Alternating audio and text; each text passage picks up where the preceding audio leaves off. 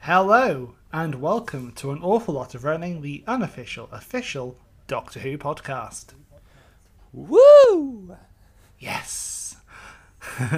I am Jack, one part of your hosting team, in which on this show, we talk about all the things we love about Doctor Who, other geeky projects, on basically just all the different IPs that we love. And I'm Jack. I am a teacher, husband, father, lots of stuff. And I'm going to stop talking now and hand it over to published author, my responsible, usual co-host, Robin Thole. As always, it is great to be on here. I absolutely love doing this show. I've been really gearing up for this episode. We've taken a bit of a hiatus so I could go on a much-needed little holiday with my partner in crime.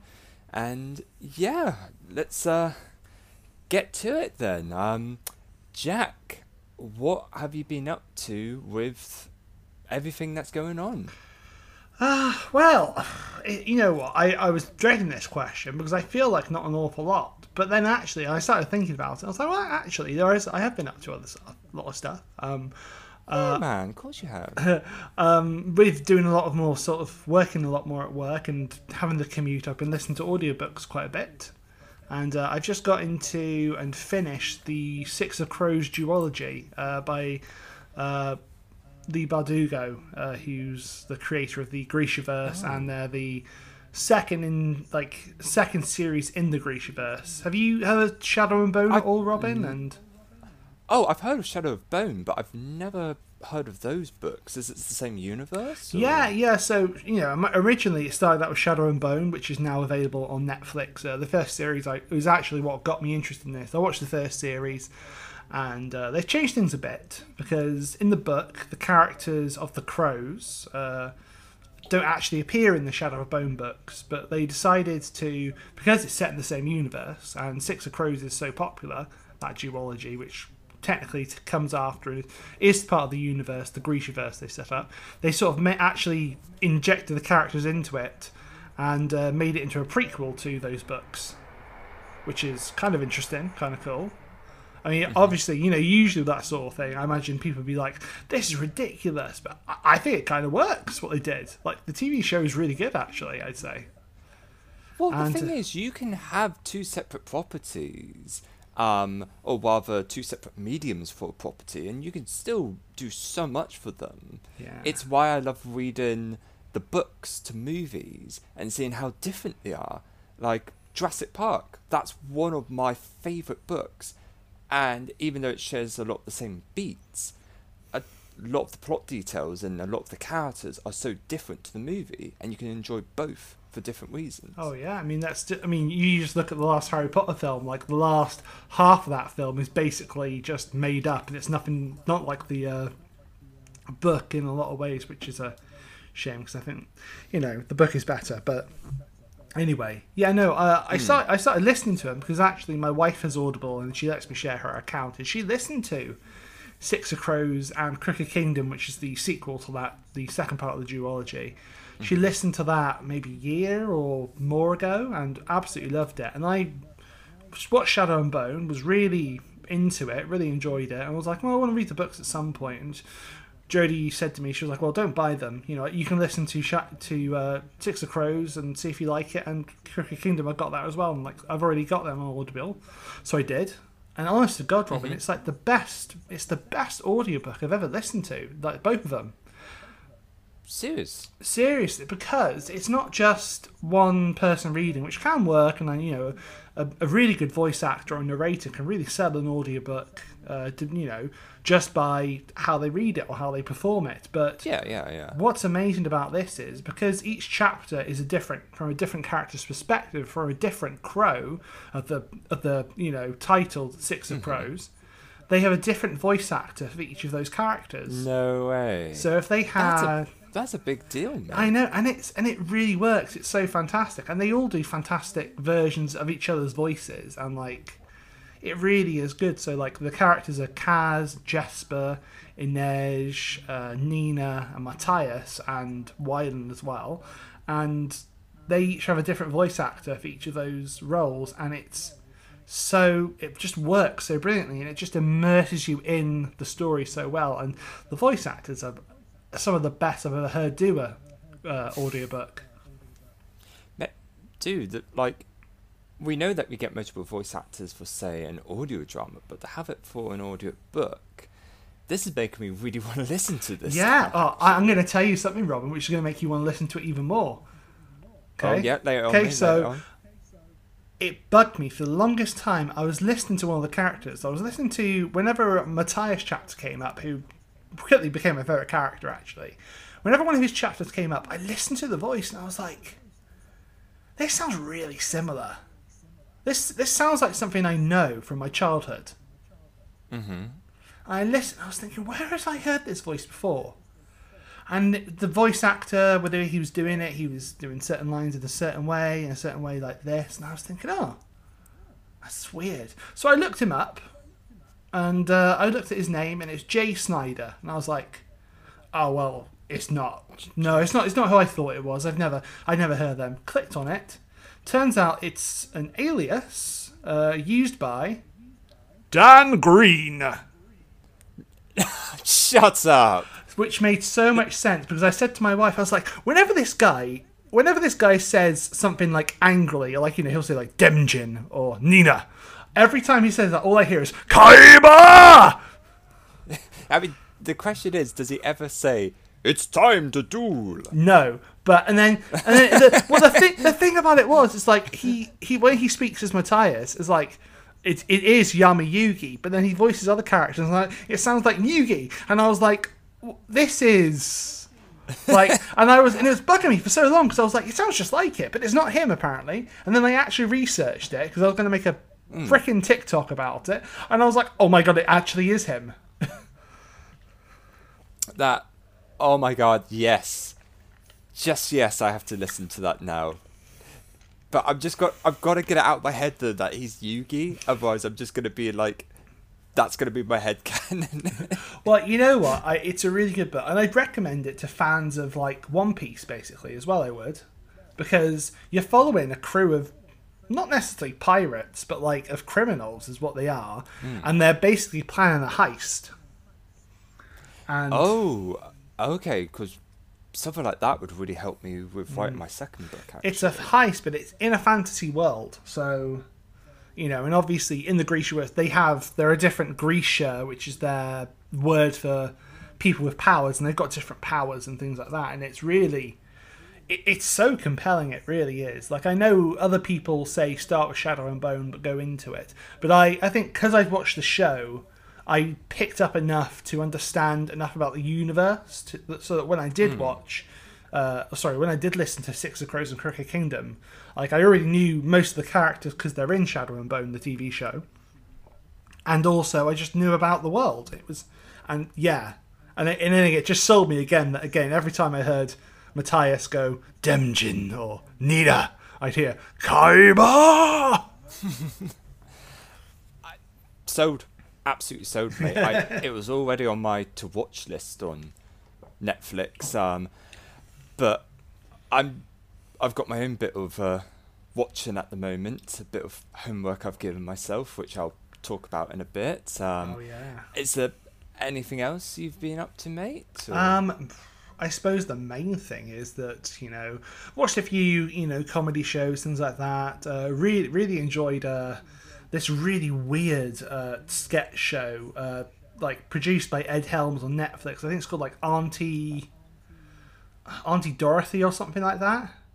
But it's three chaps from New Zealand, but they're in America, and it is just out there, batshit crazy. Reminded me a bit of Mighty Boosh, but then Mighty Boosh on like steroids, like crazy.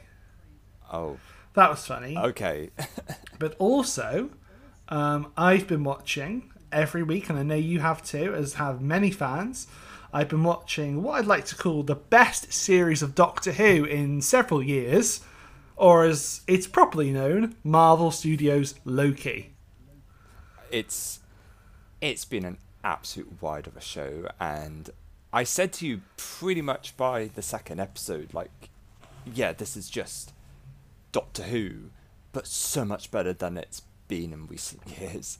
Oh, like, yeah. Tom Hiddleston, we all knew he was an amazing actor before, but to have a whole series following him, it's what makes me excited for the Obi-Wan series that they're making with Ian McGregor. Yeah. Like, he did an amazing job. All the actors did. His chemistry with Owen Wilson is absolutely fantastic. The mystery, it's got that kind of WandaVision mystery where you don't know where it's going into the end. That's totally what I loved about WandaVision, and why it's probably my favourite of the Disney Plus shows so far has been WandaVision. Not to say that I haven't loved the other shows, but what I loved about WandaVision was the mystery. But then it made me fall in love with Wanda and Vision even more so. They were like, Wanda was already one of my favourite characters in the comics, but we hadn't really seen the proper Wanda in the MCU. No, she hadn't been given that time, and Vision hadn't either, to be honest. They were there, which is just, I understand. You got RDJ, you've got Chris Evans, you got Hemsworth, like they want their FaceTime, Also, for newcomers as well, who are you going to give the screen time to, especially with the MCU being such this experimental thing, which somehow was successful. Like, oh my god. But the series for them to be able to flesh out their characters and to have them be supported by these amazing casts and these amazing performances. WandaVision was great. Falcon and the Winter Soldier I really loved for the action. Yeah, and you have to call it Captain America and the Winter Soldier now, man. You do. Dude, yeah. He was already Captain America, mate. Yeah. Like, he's done an amazing job. He gives something totally different to the character as making it his own at the same time, which they both stand out as Captain America, which is brilliant. Both Steve Rogers. It's funny because I'm a comics purist. Before going into Falcon and the Winter Soldier, and I hadn't thought around the race, and I haven't thought about the other issues before going into it. I was thinking Bucky should have been given the shield, and Bucky should have been given the because when I got into comics, Bucky was Cap, and like Bucky was my Cap for a bit, which was really, and I loved that run of comics. But then watching the show, and I think it was by the end of the first episode, when I understood like the racial tone behind it and what it means to actually have a black man be Captain America, I was and also, to be fair, seeing where the stories are going anyway, I was like, no, it has to be Sam. Sam is the best of men. Like, Bucky's too damaged for this, and beyond that anyway, Sam is just the right call for it. He represents America as it is, and the best of, yeah. And dude, it's so relevant for our times now as well. I mean, it's always been a relevant thing, those issues, but I'd say even more so with the Black Lives Matters that have happened, the presidency. I thought it just explored so many different things, which was great. And now, come on, it's this amazing mystery. We get a bit of travelling all around, which I'd love to see them do more of for season 2. And which, by the way, they just announced that at the end of the episode, the last episode, guys. Loki is getting a series 2. I'm super stoked for that. Like, what they, without spoilers, obviously, what they set up at the end of that, I think is a very clear picture for what we're getting for this next load of movies, which makes sense if you look into titles and such of certain movies. But oh yeah, and I think, you know what, let's just rip the band-aid off. Spoilers for Loki and all its forms. Let's face it, it'll probably be a month before this podcast comes out with my editing schedule. So if you've watched, you know, you've probably all watched it anyway. But yeah, spoilers for Loki. I said it for WandaVision, and I think technically it's still correct based on the timeline order that they've got on Disney Plus for these shows. Robin, the multiverse is opening up. I freaking love it. We're getting What If, which that looks incredible. Love the which trailer technically is What If canon to the MCU now, because technically it's like amazing, isn't it? We've got that. We've got Doctor Strange, the second movie called Madness in the Multiverse. Yeah, I believe it's Multiverse of Madness, isn't it? Yeah, something like that. And yeah. I mean, we're still waiting for the trailer from Spider-Man. But like, it comes out in December. We've not seen a trailer for it yet. Like, they must have been holding it back for like the ramifications of Loki. They must be, because it makes so much more sense. Like, we already know stuff about casting in terms of villains in that movie. We already know that Jamie Foxx is back as Electro and Alfred Molina is back as Doc Ock. Yeah, he announced that himself. Like, I think like we knew that he was going to be. Well, we knew he was going to be in it, but I mean, we knew he was going to be Doc Ock. But then I think he said a bit more about stuff, which was like, oh, okay. Interesting. But yeah, we don't know what's happening now, do we? It's just...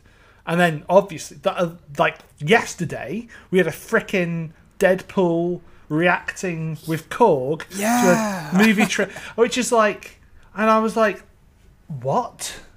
Are you kidding me? Like Ryan Reynolds just waxed on his YouTube channel. I'm like, what? Is this a joke? What, Jack, that is the duo who I've never asked to see together, but now I want that to be a thing, because Korg and Deadpool, what chemistry. well, I knew that this movie, like The Fall Guy or Fall Guy, whatever it is, was coming out like with Ryan Reynolds and Taika Waititi in it. I knew that's been coming out for like a couple of years now. It was going to be coming out, and obviously, Corona and stuff made it be delayed. But then when they came up with that, I was like, what?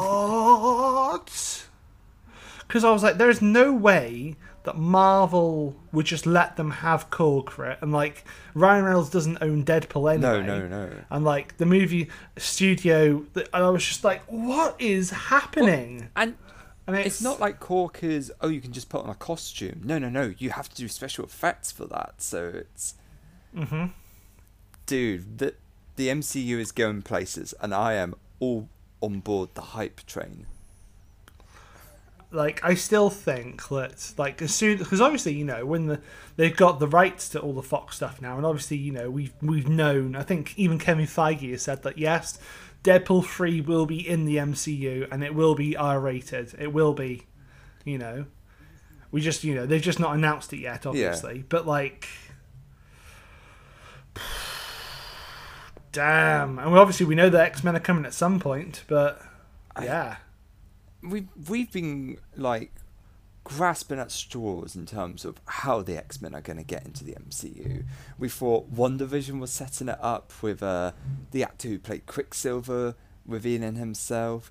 But now we've got this multiverse, so whether it be we just take Fox's universe of X-Men and just throw them in that way, or whether we're just going to do a whole new X-Men and just say they're from another timeline where mutants existed. Who the hell knows? But it's good to be a geek. Mm-hmm.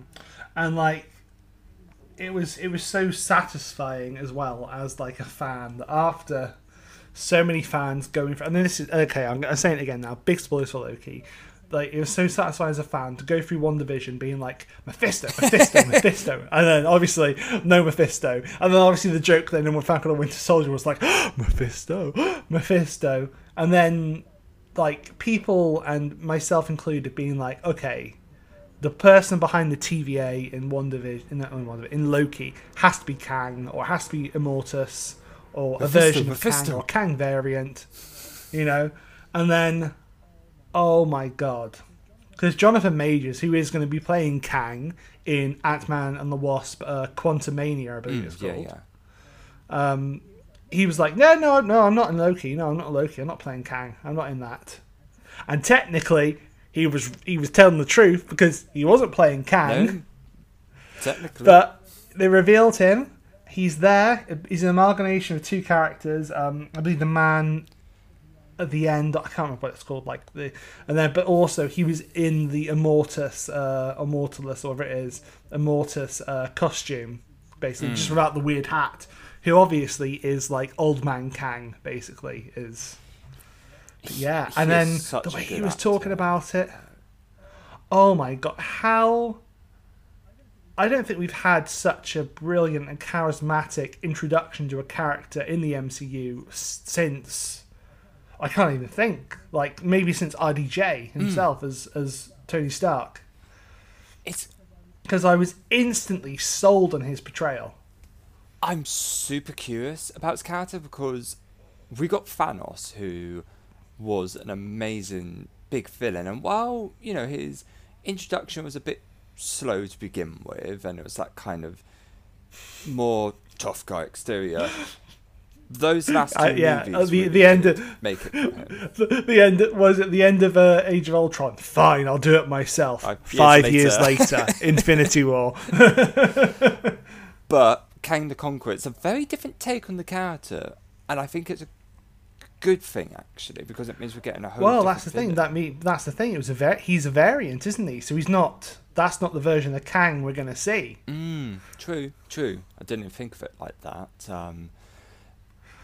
But yeah, mate, I'm just such a great series. Just I don't care if some people are like, oh, you know, I'm kind of just burnt out on superhero movies. Like, no, dude, if they just keep on being awesome stories and characters and just giving us more of this kick-ass stuff, what's not to love? Yeah, do you know what I say to people saying that? Shut your damn filthy mouth. Like, no, these are my stories. This is it. I'm invested in this so hard. And just, like, what a great show. What a great series. Like, the introduction of Sophia Di Martino as Sylvie, who is just brilliant. I was certain that she was going to end up being revealed as the Enchantress, because she's got, like, the hair for it. She's got, like, the amount of times, what is it, in the third episode they said enchant, I was like, yeah, she gonna be Enchantress. But then obviously, you know, she is a Loki variant. I think what they've just done is they've just amalgamated like female Loki and the Enchantress. Yeah, well, that's the thing, because I was like, oh, it must be Enchantress, but then I was like, oh, wait, no, that'd just be it was Agatha all along again, which I don't think they would do. No, because it worked so well the first time, and they wouldn't just do it straight up. No. Just like same thing again. No. Which, Jack, you were just talking about how Loki has been one of the best, like, Doctor Who, non-Doctor Who in years. Yeah. Well, think about it. Like, we had a multi-Doctor episode, basically. Like, we already had a couple going around, and then episode 5 we did have multi-Doctor or multi-Loki, and we even had someone who played the Doctor in Fair Enough Scream of the Shalka, but we had Richard E. Grant as old classic Loki. I was going to say, how did we forget to talk about Old Man Loki, Kid Loki, and Croaky? Boastful Loki and Alligator Loki. Hi. Alligator Loki just stole it from me with his little waddle every time. Oh my god. So brilliant. Oh, it's so fantastic. And I love how they have President Loki there from Vote Loki. He was basically just there for 2 minutes. Yeah. That was it. It's like, we did not think that was where it was going to go, the series, because he was in so much of the promotional stuff, and he's like, and he's gone. Yeah, but that's Marvel, isn't it? Like there are shots of like a King Loki in Asgard as well in the trailers, which never got used. And I was thinking about it's the same thing they did with Infinity War. Like they had Hulk in the battle in Wakanda in Infinity War trailers, but then obviously he's not in it in the actual movie, is he? So it's like they're so clever at just being able to do that fake out, and like they'll just film additional material just to throw us off, which I just like. I applaud them on that. It's like, dude, well done, totally. well done, Feige. Mwah, mwah. So, what I was going to lead up with this is it's been some of the best. No, not at all, dude, not at all. Because I'm glad you reminded me on those amazing characters and actors who played them. I say actors, yeah, totally the alligator as well. He did an amazing job. Yeah. Can I just quickly say, can we please also, Disney, any chance we could have a classic Loki with Richard E. Grant and Alligator Loki show, but make it like Rick and Morty? Like, just have them jumping through and make Alligator Rick. There. The Alligator Loki is Rick and the classic Loki is Morty. Job done. Oh, okay, you just did a spin on that, which I did not expect, but yes, just yes. Just make that one of the future What If episodes. Done. Done. But yes, it's been one of the best non-Doctor Who series in a long, long time. And I can say that with certainty now, because recently I decided to, for this podcast, to invest in the box sets for Season 11 and Season 12 of Doctor Who. I have started to watch Season 11 with an open mind, quite excited to be watching Doctor Who again. And it's been so mediocre or poor. Either of the two, it's just not been good. I'm halfway through Season 11, but I'm just not enjoying where they're taking things. I was going to say you were pretty hot on those episodes to start off with. You were watching through like you were telling me about it, and then suddenly the chat just stopped happening, and I was like, "Ooh, he's either gotten busy or he's just gotten bored." Dude, like, I never wanted to think of it as homework. You know, I love Doctor Who.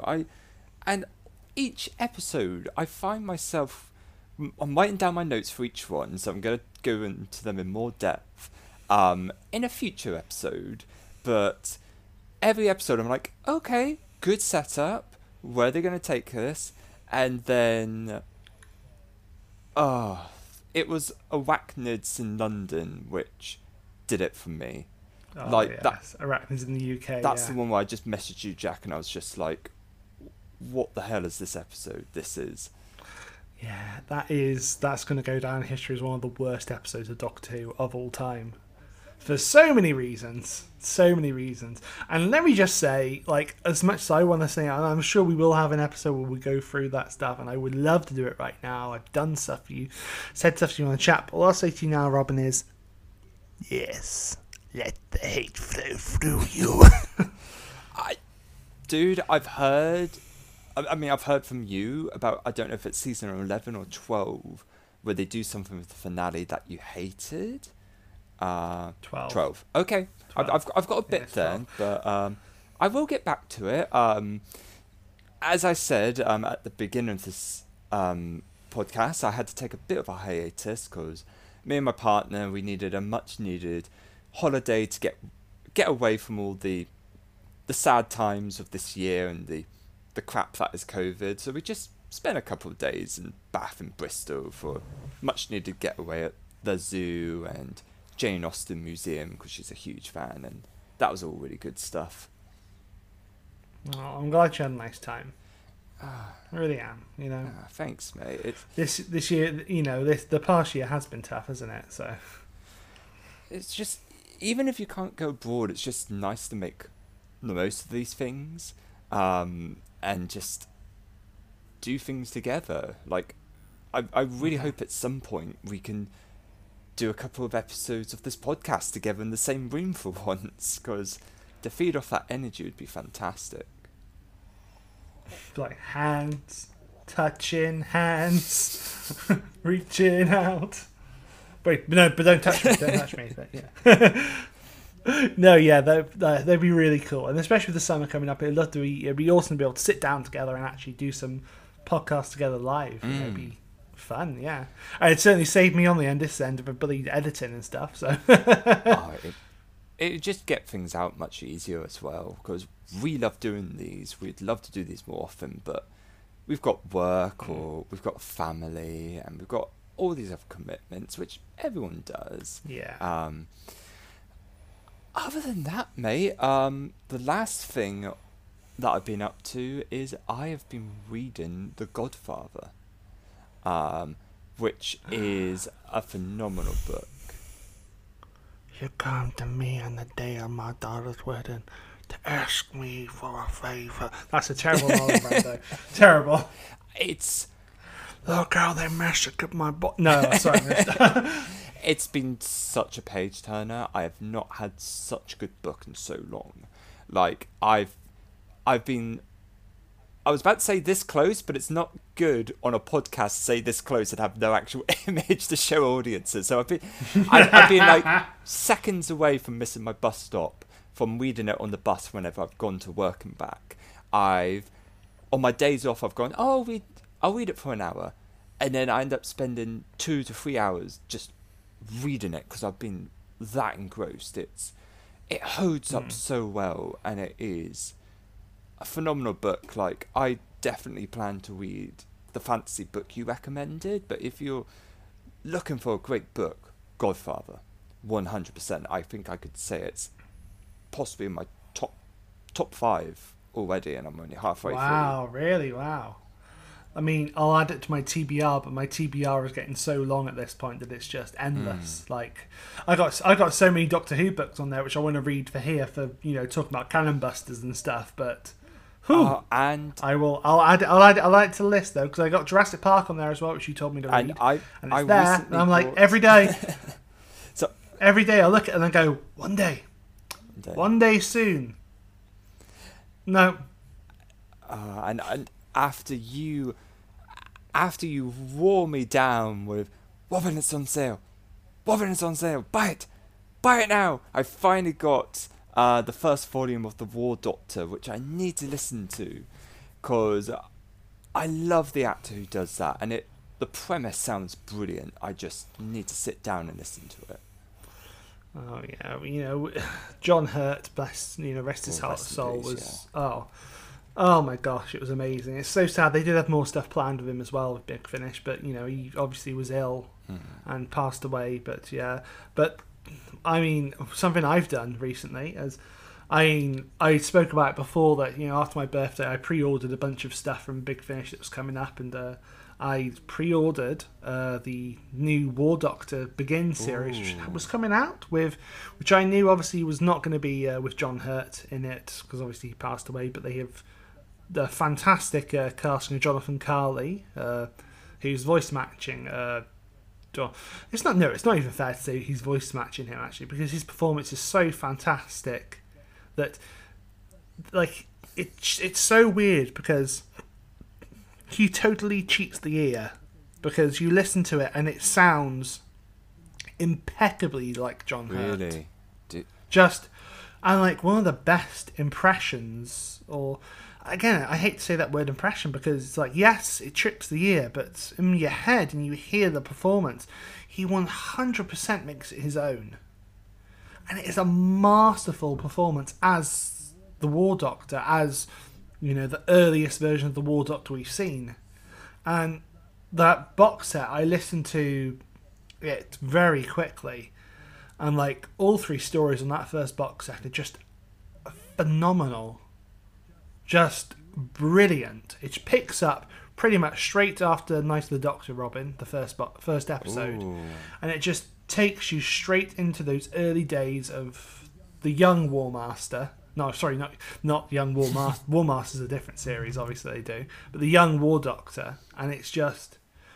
Yeah, I mean, Jonathan Carley, I already knew he did fantastic stuff.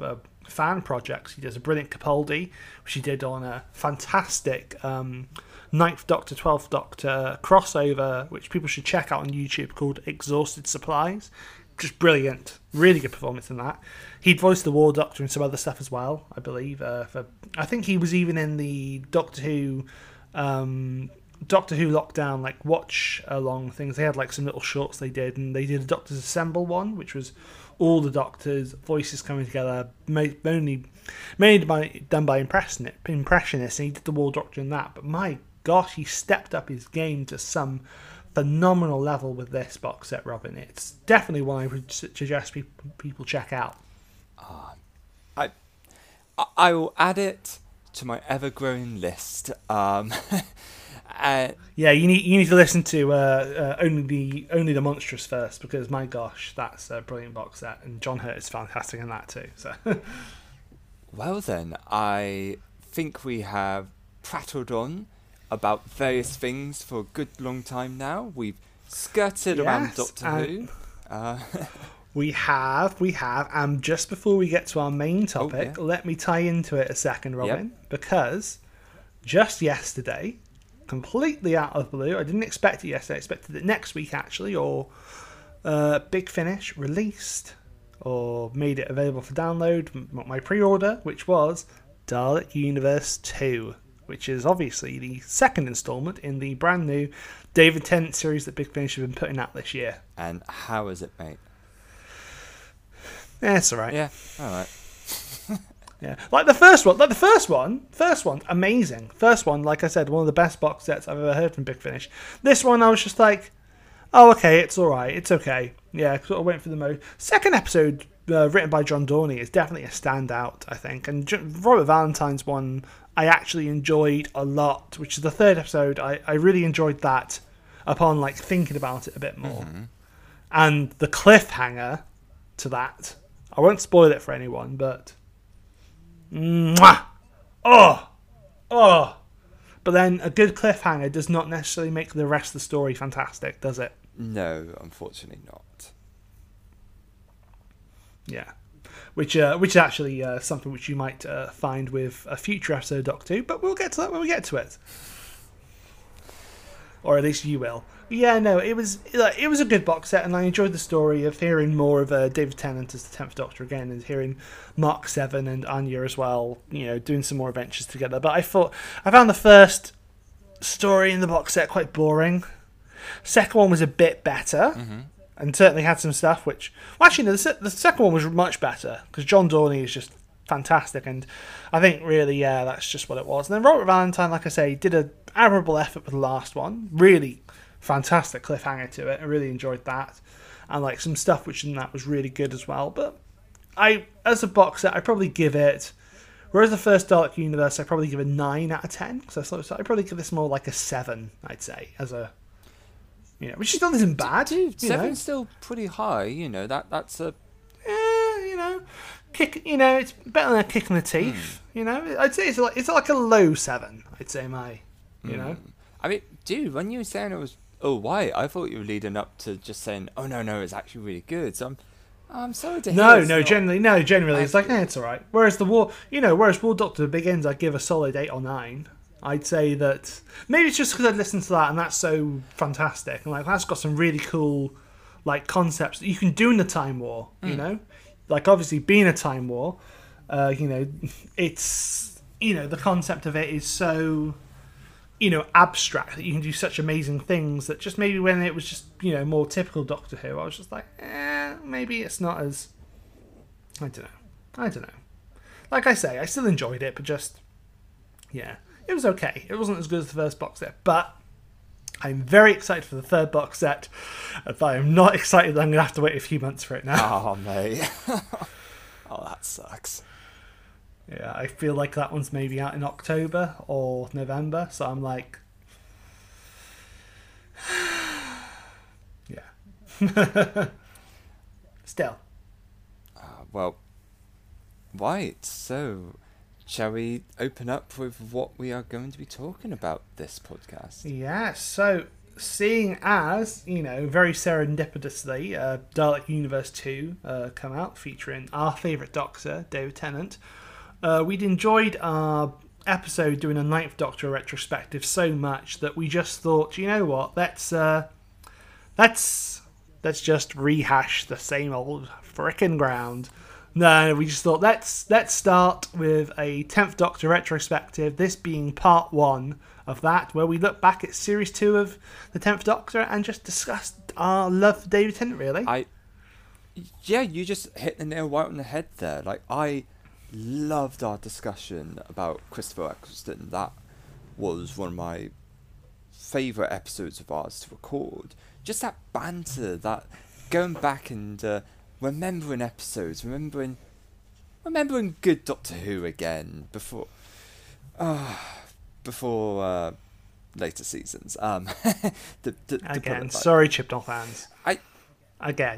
Sorry, and again, and we say this now as not people not trying to bash it just because, and again, and I'm sure Robin agrees with this as well. We're not those people that are like, oh, it's, we think it's bad, therefore you have to hate it as well. Like, no, if you like it, power to you.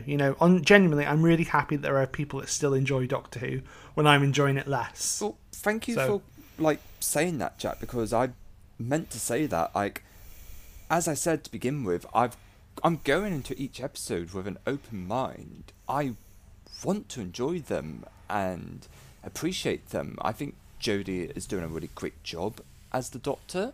I really like her costume. The episodes themselves look great. But don't you just feel like, and I'm sorry to jump on you, don't you feel like, as great as she is, and don't you just feel like she's not being given the dialogue to really sell herself? Yeah. I agree with that, and I think that's something to really dissect and discuss in a later episode when I've had the chance to really see her full performance, because I'm only halfway through the season. But sorry, sidetracked there. Sorry, this is me jumping in there. No, it's all good, mate. So, season 2 of Doctor Who, the first season of our boy David Tennant. We were having a little discussion about this before we started, and we both agreed that this season has some highlight episodes which are absolutely fantastic. Oh, yeah. And then it's also got some low points. Yeah. I think, we were talking about one of the worst episodes of Doctor Who before saying Arachnids in the UK. I feel like one of the worst episodes of Doctor Who is also in this series. So, yeah, maybe even 2 are. But, that's we'll discuss that in a second. But, yeah, David Tennant, who obviously was announced to be taking the role not long after Series 1 actually started, if I remember, because it was leaked to the press that Christopher Eccleston was going to be leaving, something which apparently he and Russell T Davies were very cross about, because they had planned his regeneration to be a secret. It was so disappointing. I think would have been interesting. I remember seeing that leak and being so disappointed, because I was really loving Christopher Eccleston's performance. And I'm always like this. I'm always jaded whenever a new Doctor comes along, because I end up falling in love with the performance of the current Doctors, and then I'm like, I don't want to see them go. Well, yeah, that's the thing. And to be fair, so many people are like that, Robin. Like, I know a lot of people that stopped watching Doctor Who when David Tennant left, and I'm like, dude, like, that's the whole nature of the show, Like, David Tennant isn't the only one to have played the Doctor. Like, excuse me, Hartnell, Troughton, Pertwee, Baker, Davis. I'm not going to sit there and do all that. But come on, like, there have been other Doctors. I forgot like, that a lot he of them ran did. for 3 seasons as well. I had it in my head he ran for 2, but no, he did it for a good long haul. Yeah, he did 3 series and a bunch of specials, didn't he? Yeah, but like, it's really funny, and I don't know if you've heard the story about how he got offered the role, but yeah, I funny enough, I was rewatching that amazing retrospective episode talking about him by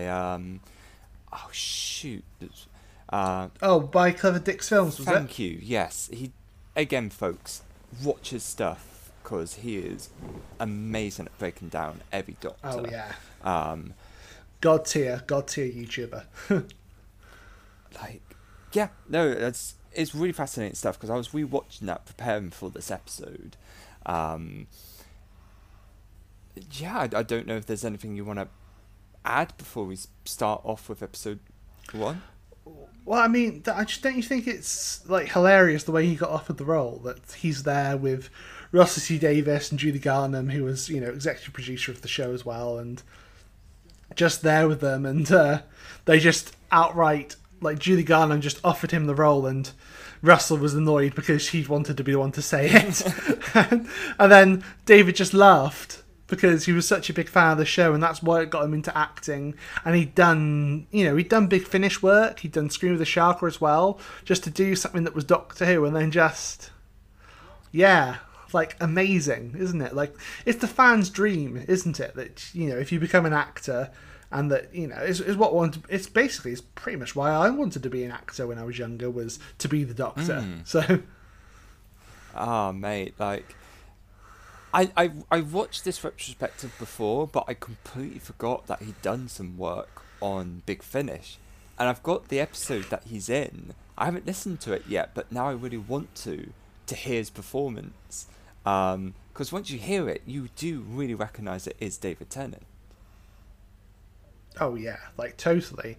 Like even in Colditz, which I believe is his first one he ever did, which is with Sylvester McCoy as the Seventh Doctor and Sophie Aldred as the as Ace. Sorry, as my favourite companion. The Master Ace, as I like to say.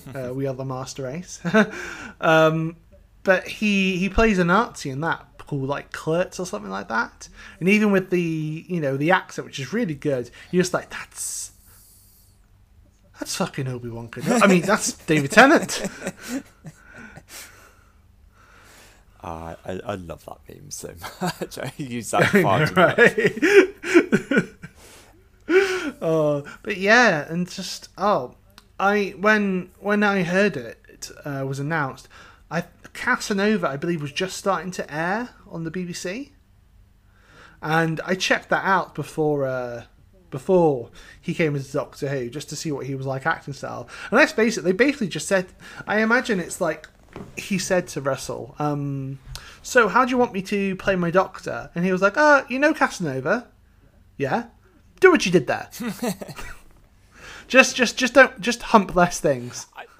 Again, I brought this up in a previous episode of ours, but back when I was younger and I was full on Christopher Eccleston, no one could replace him, no one. I heard David Tennant was taking him over, and I was like, oh no, not this guy, not Casanova, he's just going to hump the Daleks to death or something. It's like, immature stuff like that to think of when you're much younger, but how wrong was I? And knowing David is like my favourite Doctor now, it's, yeah, just things like that. Yeah. Well, what I love about him as well is I think that he's so... Obviously, every Doctor is charismatic, but he may be the most charismatic since, like, Tom Baker. And obviously, there's the comparison of him being the most iconic, arguably the most iconic modern Doctor, and Tom Baker being the most iconic classic Doctor. So there's that comparison. But then also it's like, I also love this. There's a lot of arrogance with him. Yeah, there is. There's a lot of arrogance with his dog, which obviously I think, in a way, totally is his comeuppance in the end, really. It was so interesting because I completely forgot about his arrogant side until I watched that retrospective series again. That's something that I'd kind of forgotten about with his character. And I think because we watched it as kids as well, maybe we just didn't pick up on it like when we first watched it, and I think it's only in more recent years that I've reassessed it and thought about things like, with that. Sorry to Robin to jump on you again there. You go for it, mate. Absolutely. But like thinking about stuff about like his treatment of Martha in like series 3 as well, like how did he not pick up on the fact that she was in love with him? And he treated her terribly. Genuinely. It does suck because Martha's generally really good, but I think when I first watched that season as a kid, I couldn't get invested in Martha because she wasn't given as much... I don't know if this is the right word, if it's she wasn't given enough agency, or because the Doctor wasn't treating her as her own separate companion, but always comparing her to Rose, that really like stunted her character growth, which sucked. I think maybe on a rewatch you'll maybe see a bit less than that, but I think I totally agree with you in a way as well, because he was totally saying, oh, Rose this, oh, Rose that. And I love it. There's that line in Utopia where where Captain Jack is there, and he says, for a blonde with a thing, and Martha goes, oh, she was blonde. Oh, it all makes sense now. I mean, I love the fact that the Doctor takes her to a planet or timeline that he took effectively his ex-partner to, and it's like, yep, smooth, Doctor, smooth. Yeah. Oh, and I tell you what, his entrance, obviously we see him at the end of Parting of the Ways, and he's there, and we hear the, no teeth, that's weird. Anyway, what was I saying? Oh yeah, Barcelona. And that's one of those, if someone held a picture up to me and said, you can't hear pictures, I'd say, yes, I can hear that one. I know that one so well. And he just he stepped in to it, and he sold me straight away. And I think for that I was like, oh, okay, this is interesting. And then obviously, I know we're looking at series 2, but really we can't look at series 2 without looking at also the 2005 Christmas special, Robin. Yes. Which is technically his regeneration and first episode. And technically, we can't also talk about that without talking about the, Children in Need special that he did, which is canon. Yeah. Oh, yeah, I'd forgotten about that, yeah.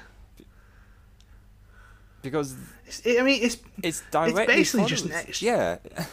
It directly follows. It's basically just an extra scene, isn't it? Yeah. Sorry, jumping on each other. You go on. You say you speak. I've spoken out. Go on. You go ahead. We're very professional here, folks. We get so excited about what we're talking about. We're like kids, We just want to talk about it. It's like, no, me first. But yeah, as you were saying, it just is an extension of that scene, but it just gives a bit more, and it is canon for that. And it's great to see David really coming into the world, and that, I guess, this is a good transition into that Christmas special, because in that episode we get to see him perform pretty much every aspect of his Doctor. We get to see his jolly side. We get to see his "you don't mess with me" side. Oh yeah, you get to see his wrathful side like hell, don't you? And I remember that hitting me because, Eccleston had his dark moments, and, you definitely believed he had fought in the Time War and that he was a warrior, that was then healed through, travelling with Rose. But my gosh, that part where,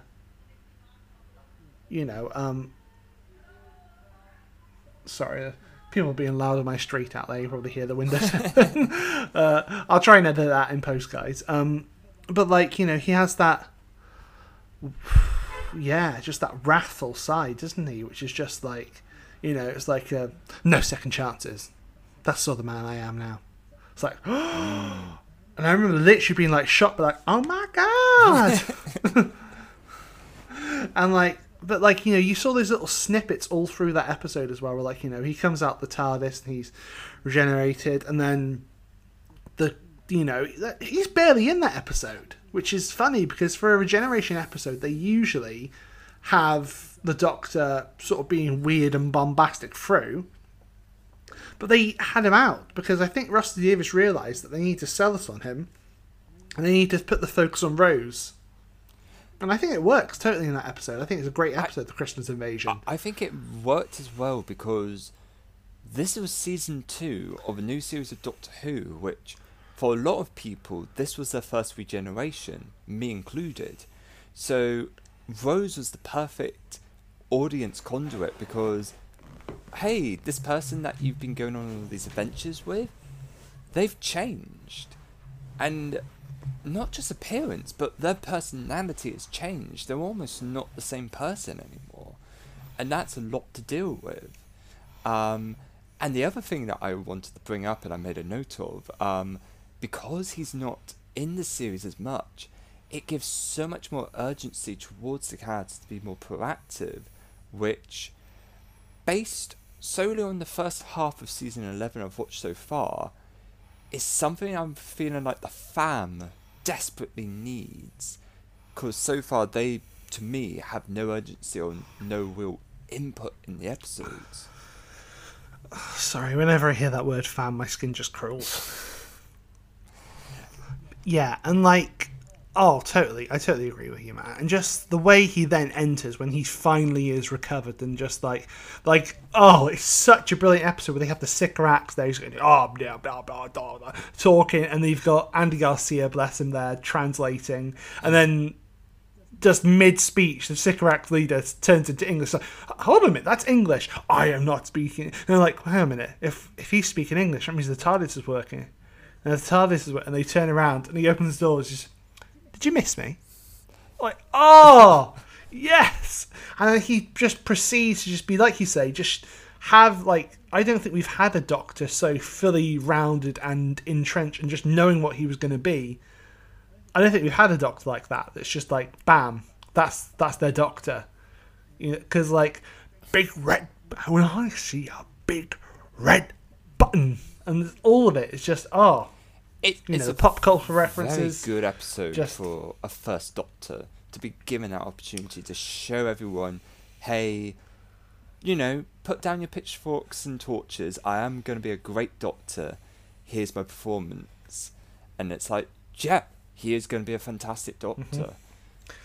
Has a sword fight on Christmas Day, and he brings down the government with a simple phrase, just, doesn't she look tired? I love that one. That's such a good, simple quote. And just, it shows just how powerful he is as a character, that's, And I tell you what, brilliant. This episode as well marks the start of, I can't remember if they do it after the second Christmas special as well, but for this Christmas special and the next one, they're both quite dark endings for Christmas specials. Yeah, you're right. You're right. They do have quite dark sort of endings. I don't know. I suppose Runaway don't. But I think that's a staple of Doctor. And obviously this did start the tradition of, which I miss so desperately, the Christmas episode. Obviously the new ones have been, with Resolution and Revolution of the Daleks. They've both been New Year's Day episodes. And there was no special the year that Series 12 started, because they just had Spyfall Part 1 on New Year's Day, which was just episode 1 of the new series. And I miss the Christmas episode so much. I miss being sat there with the family, no one really caring, and just watching it, just for, because it's on. Yeah. Genuinely. And it's, some of the best TV, genuinely, and it never failed not to make you cry at some point. Some ones, oh my gosh, really had you crying, and other ones, just you just rolled a single tear, just to be like, oh, that was sweet, that was nice. So, with all that said, what is your rating for the first episode of Doctor Who Season 2? Christmas Invasion by Russell T Davies. I would, tough one. It's really strong. It's really good. He's, 10th Doctor's barely in it, but I think they just have it fleeting enough that it's good enough. I would give it a 7, maybe an 8. 7. I'm sticking to 7. I think it's just because there are better ones that showcase the 10th Doctor. It's a really good, very good episode. I still need to read the novelization, the Target novelization of it, but yeah, a 7. 7. It's funny because I've written all my scores in advance because I had to make some notes, because listeners of the show, you all know how awful my memory is. I needed to do this all in advance, and I was debating a bit with this first episode. I couldn't remember a lot of the highlights until later, but then when I remembered those, I was like, actually, yeah, I think I gave it a 7 as well, actually. Not not like the peak in episode, but that's not a bad thing either. 7 is still a good score. No, and I think it's one of the best. It's one of the better Christmas episodes as well that they've done or did do. You know, I genuinely Much think better so. than the Titanic one, which I do not like that one at all. That brings us into the first, proper episode of what was Series 2, which was New Earth. Which, it sort of started the trend of what basically what Series 2 is basically, saying basically so many times there, sorry. But what Series 2 is, it's space and time dates between the 10th Doctor and Rose. That's pretty much what they are. They really are. And they can finally go to other planets with this one as well. Yeah, you could see there was a sharp sort of budget increase where the BBC had realised they had a hit and they probably just gave them a few more pence, Just a few more, getting a few extra cardboard cutouts of Daleks in the background. Yeah, yeah. But yeah, that first episode, New Earth, it's, the apple grass, do you remember? And, and obviously the returning villain of Cassandra from Series 1 of Doctor Who. The bitchy trampoline. The one who's talking out of her... Yeah. And it's really weird, isn't it? The first episode of Series 2, they have... It's a body swap episode. Yeah, you never do that for us. We're still getting to know the 10th Doctor pretty much. We know him pretty well. We're still getting to know him, and you're doing a body swap episode, really? For that to work, you need to know the characters well, so that you're like, oh yeah, that character would never do this, and we know why. And it also makes for a fun parallel when they do stuff out of character. And I gotta think the whole idea of in the hospital there's this contagion as well. These people that are sick, and if they touch you, you get really ill and just die as well, or explode or what have you. It's like, oh, this kind of hits differently in 2021. Yeah, to be honest, this is one of those episodes of this series that I find quite mediocre. I don't find it terribly memorable. I was really trying to do some research into this, looking up some images, some clips, and I just really couldn't remember all that much stuff. Maybe because the body swap thing occurred too soon, and so you couldn't really have that connection to the characters. I mean, it's the closest we've gotten to zombies, I suppose, for me, in Doctor Who, but even then, they're not a good terrifying. Well, I mean, unlike, obviously we have the Unquiet Dead in Series 1 of Doctor Who, which in a way were zombies as well, but, not really as well. You're quite right, I suppose. It's pretty close again. It's skirting that field without actually touching it. I mean, I'll be honest, I think the back and forth of David Tennant and Billie Piper both pretending to be, Cassandra is kind of, it's all right. It's a cute episode. It's okay. It's nothing... thing. There are sort of two standout things about it that, the idea that the Doctor is able to fix these people that have got every disease by just basically making a cocktail in a lift. You just think, how much the Doctor could save so many lives with that. I mean, I know he's not meant to meddle with time or anything, but... But literally, that's the thing of the episode. It's just give me all the medicine so I can make a cocktail of every medicine, and that's how they sold the episode. That's not how medicine works. You can't just exactly. But Robin, it's obviously how space future medicine works. Sure. But yeah. And then what else as well? I think, they have the Face of Bo, which sets up what happens in Series 3 with the Face of Bo as well. Which I suppose they have that. But I imagine that's more just one of those things that Russell Davis wrote was like, oh shit, yeah, I'll just do this and I'll pay it off later. I'll make something up.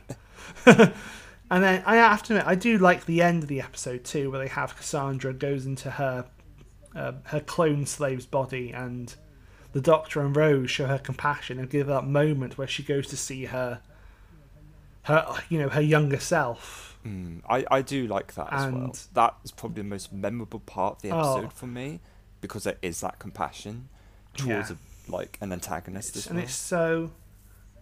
Yeah, it's so touching. Like she goes up and just you look so beautiful. And she's like, oh, thank you. And then of course the body gives out, and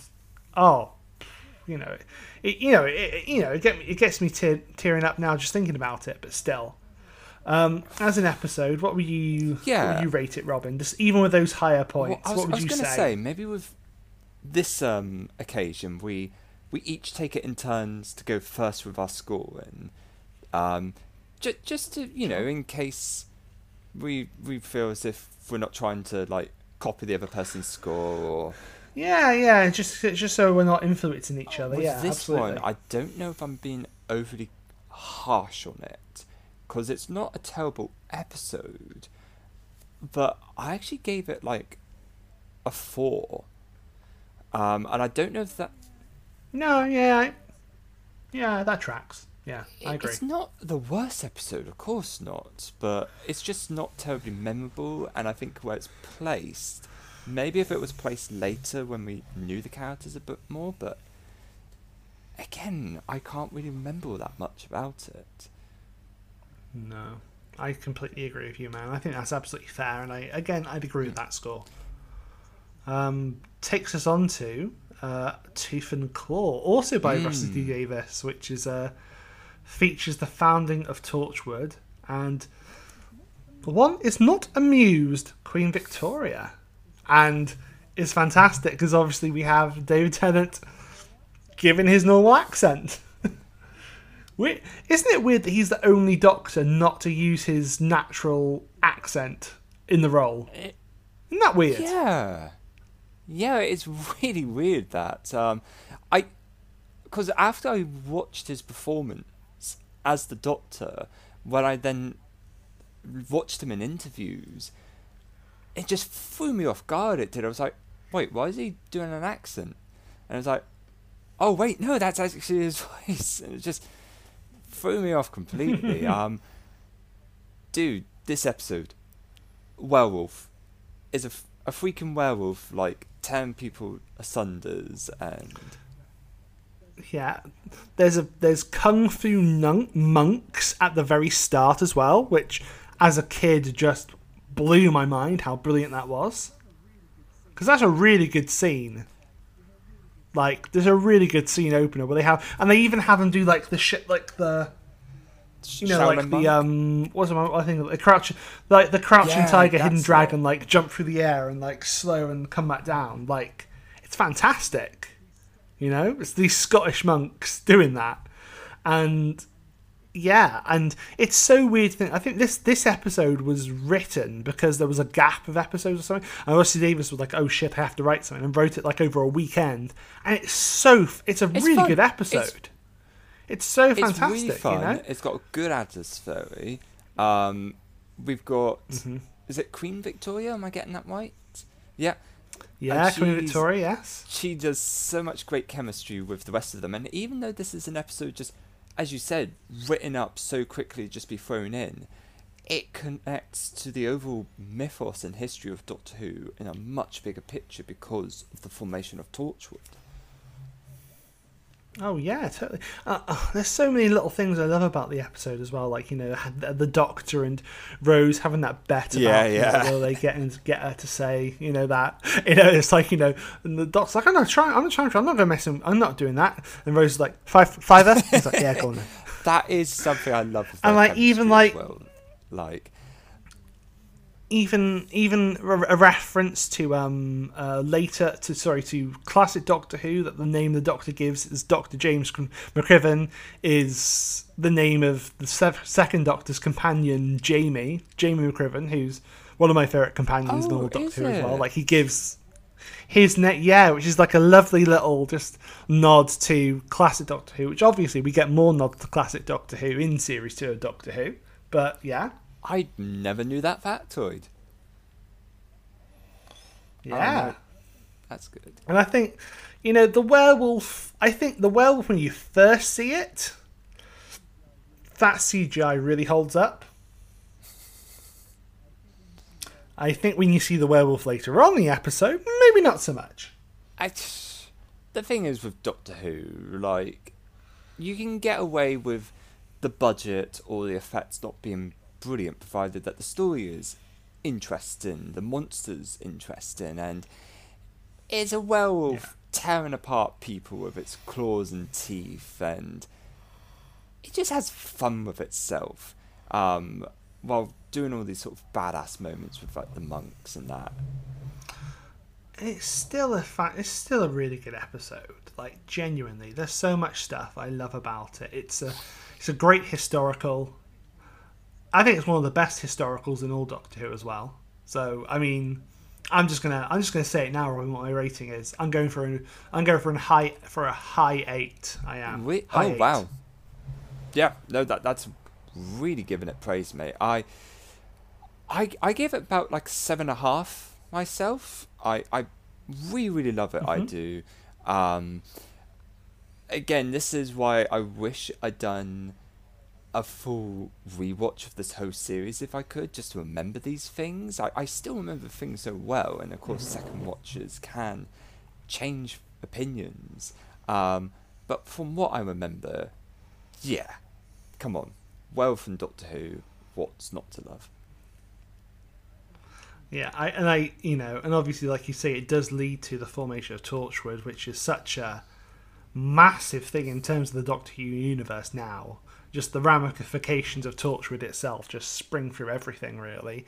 And I gotta say, I'm the same, Robin. I plan to rewatch all these episodes as well, but obviously, as a father, and I can't exactly be sat here watching Doctor Who when my little boy wants to watch Hey Duggee or something. So, his needs come before mine, and unfortunately come before the podcast as well. But funny enough, I mean, I'll be very interested to see if I still keep these scores when I come back to Doctor Who Season 2, because my partner, she really wants to watch Season 2 in particular, because she's a big fan of David Tennant, and she's never watched it.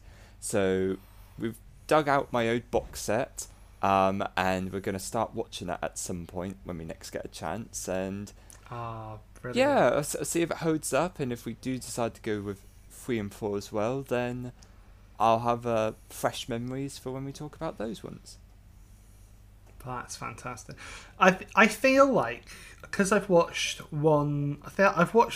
series 1 to 5 so many times that I can reel off those episodes and remember so much about them really, really easily. So I can do that without rewatching, because I feel like I rewatched it just recently anyway.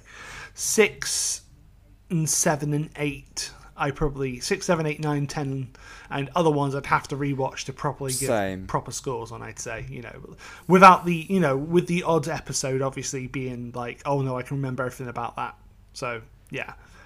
But, yeah, anyway, episode 3 of series 2 of Doctor Who, and I'm gonna have to hold back the tears on this one, because it's School Reunion, written by Toby Whithouse, or Whitehouse, can't remember how to pronounce his name, which obviously features the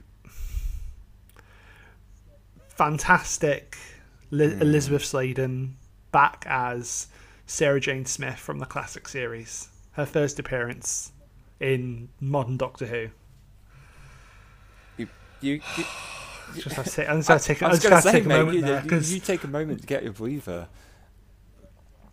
Just earlier today, I actually rewatched Farewell Sarah Jane, which is the short they put together for Doctor Who Lockdown. Which, if people haven't watched, you should, because it is just it's the send off that Elizabeth Sladen deserved, because tragically she passed, I believe, during the filming of the final series of Sarah Jane Adventures, and they have planned to do more as well, but yeah, she passed away tragically of cancer in 2011, and there is a massive hole in the Doctor Who community because of that, and even now, even 10 years later, and she was such a brilliant actress and such a fantastic person from everything I've seen about her. And yeah, she is sorely missed.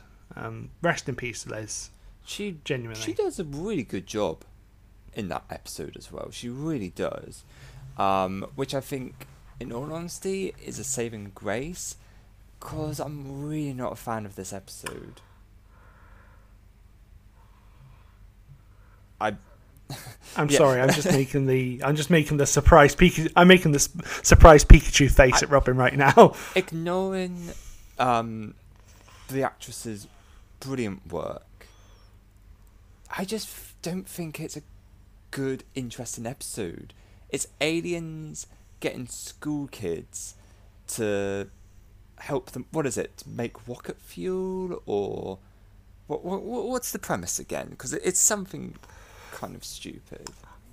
They're trying to assimilate, because they assimilate different parts of the races they take over, Robin. And how dare you? It's such a dark opening. Right, this is it. This is where we're going to have our fight. Here we go. Right, this is it. I didn't know it was going to happen this early, but here we go. Right, the episode. It's so dark in the opening. You have Anthony Head in as one of the best villains, one-off villains in Doctor Who. Let's face it, Anthony Head is just brilliant in anything anyway. And he's just fantastic in this episode. It's so dark at the opening. You have the little girl outside his office, and he's like, coming in, she's an orphan and she's been... So he eats her.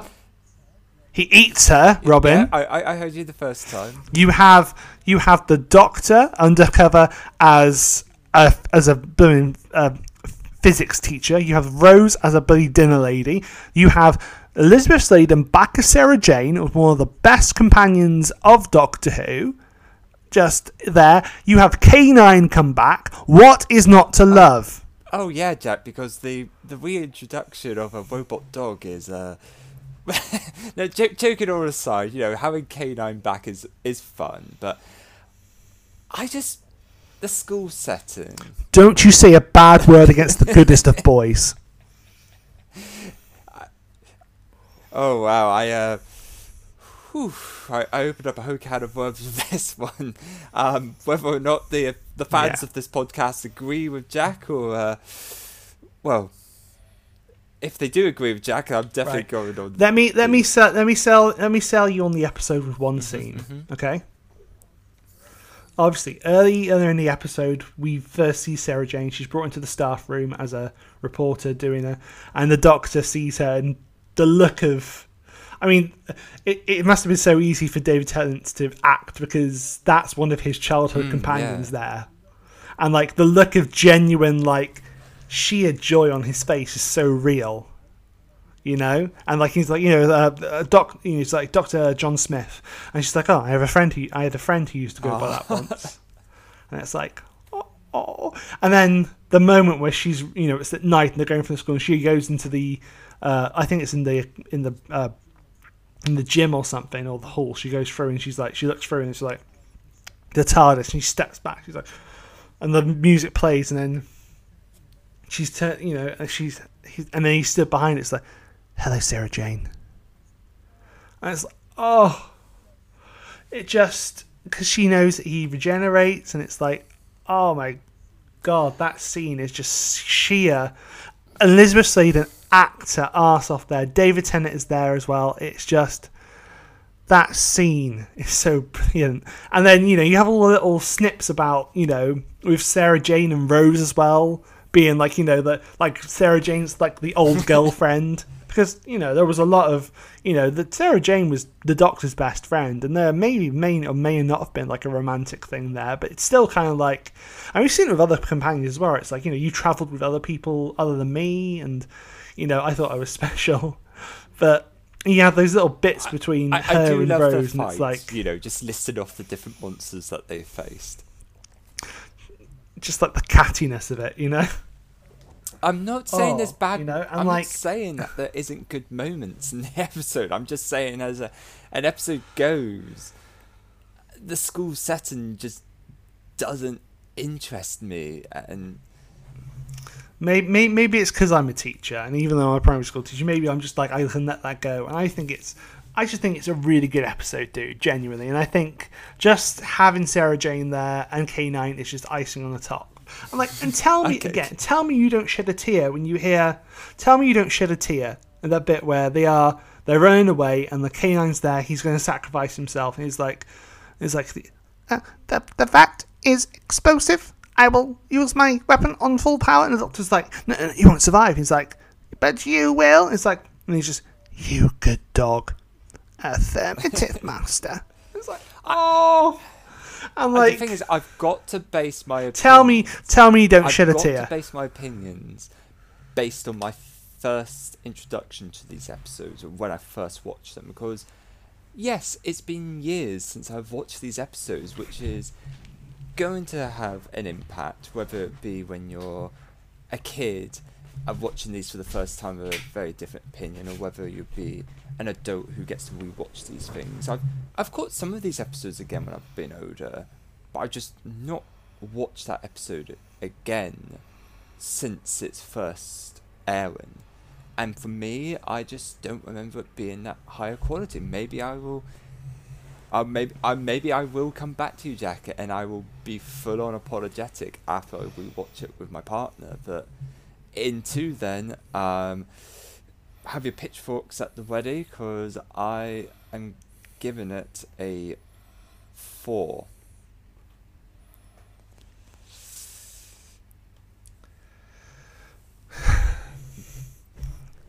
Robin, you're allowed an opinion, even if it's the wrong one. Okay? I respect your opinion, even though it's wrong. Okay? Yeah, it's a 6. Let's face it, it is. You know, it's a 6. It's pretty good. You know, the best parts of it are Anthony Head, Elizabeth Sladen, and K9. But yeah, it's a 6. You know. And is it just me? Yeah, I bet you thought I was going to laud it as like a 10 or something, but no, yeah, no, it's just like, yeah, it's a 7 or 8 at least. So come on, give me some slack there. Dude, nah. You had me quaking there. I was just yanking your chain. Let's face it. I think a lot of that for me is just so entrenched in Liz Sladen and what she means to Doctor Who, and to me personally as a fan, that I was just, genuine. And that's why I love that one so much. But like I say, it's not topping the list of top 10 episodes to me. It's not. Say, is it just me, or did people think that the headmaster in that was the demon headmaster from the original BBC children's show of the same name? I don't know, but they totally should do it with Anthony Head as the demon headmaster, because he'd be fantastic in that. God, that took me back. That did with that. I just thought, it's like, is that the demon headmaster? and no, it's not. But I could just remember the theme tune to that show in my head. Right, well, dude, that brings us on to episode 4, which, Robin, it's Moffat time. Dude, I think for this episode we can be safely in agreement with our rating. Let's see about that. This, obviously, the episode we're talking about now is The Girl in the Fireplace, which, Moffat, not content enough with scaring the shit out of us with, in Series 1 with The Empty Child, decides to now make clockwork androids that can hide under your bed and scare the shit out of you. They are such cool design. I'm a huge steampunk fan, and their designs, the way they move, and to have an enemy that, if I'm remembering correctly, they don't talk, do they?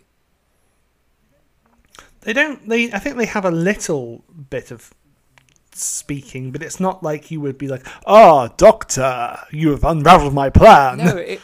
No, they're not like that, are they? Character-focused episode, which I think makes it work so well. You have the enemies there, and they are really great. They stand out so much, because they come back for like a future episode, don't they? Moffat reintroduces the idea in Deep Breath, which is the first episode of Series 8 in Capaldi's era. Yeah, which that's a good episode as well. But we'll get to that at some point. But they're so creative, and the whole episode from start to finish, Oh yeah, and like it introduces us to this romantic side of the Doctor, which we've not really seen before. No.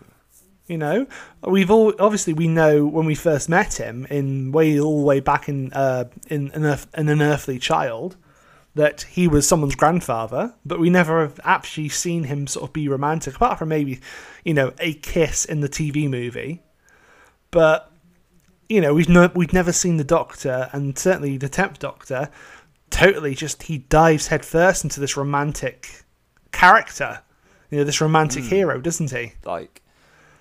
And yeah, Sophia Myles does a fantastic job as Rinette, Madame de Pompadour as well. So many memorable moments in that episode as well.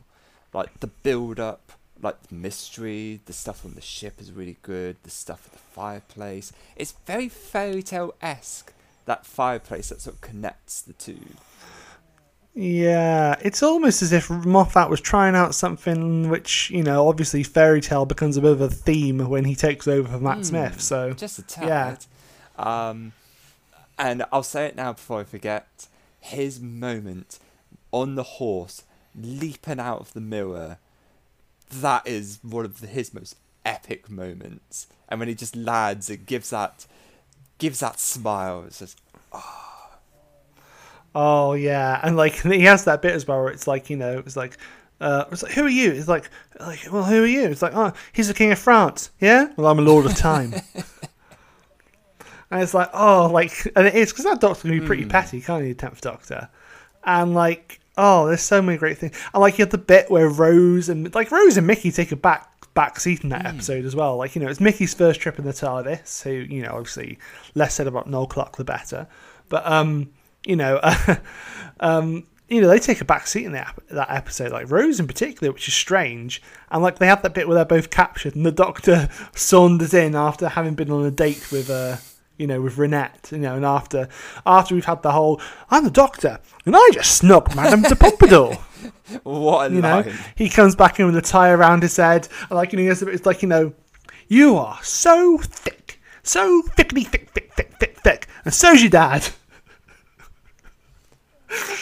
Oh, it's so fun. And then he pulls the wine, and then, oh, yeah, sorry, I just remembered it now. And Rose has that bit where she's strapped up. She's like, the Doctor's going to come. And then she hears him. He's like, oh, here he is. And it's like, he's coming in and he's got the tie around his head, the sunglasses. And he's like, singing something like, and she's like, here he is, the oncoming storm. It's like, oh, it's such a brilliant. And like, even stuff like, oh, Arthur the horse. It's like, you're not keeping the horse? I let you keep Mickey.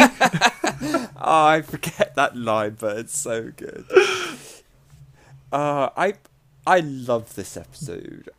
This has been one of those episodes that I've rewatched several times just on its own. Start to finish, it just tells such a good standalone story. We get such great performances, memorable encounters. I'll say it right now, I think it's a 10 out of 10 episode for me. I just love it. I do too. It's one of my favourite episodes. It is. I'd agree with that. I give it a 10 out of 10. We're I in think there's agreement. so much about it. I think, yeah, and you know what? I'm going to say it now, even though it's the best episode in Series 2. It is. It genuinely is. You know what? I would agree with that. There's some really awesome episodes coming up that we're talking about in a bit. But as an episode goes, just for its story and what it tells in that space of time, it doesn't feel like a long episode either. Some episodes of Doctor Who, you can feel like, okay, this is dragging on a bit, we can wrap this up. That episode, though, it just feels like it's a complete story. Oh, totally. It's just, so much about it. It's so tragic at the end there as well. Like, where the Doctor's like, pack a bag, Rinette, I'll be back in a minute. And he comes back and it's already, it's too late. Like, so sad. And we get that final shot with the ship's name and it's like, yeah, the feelings every time. Yeah.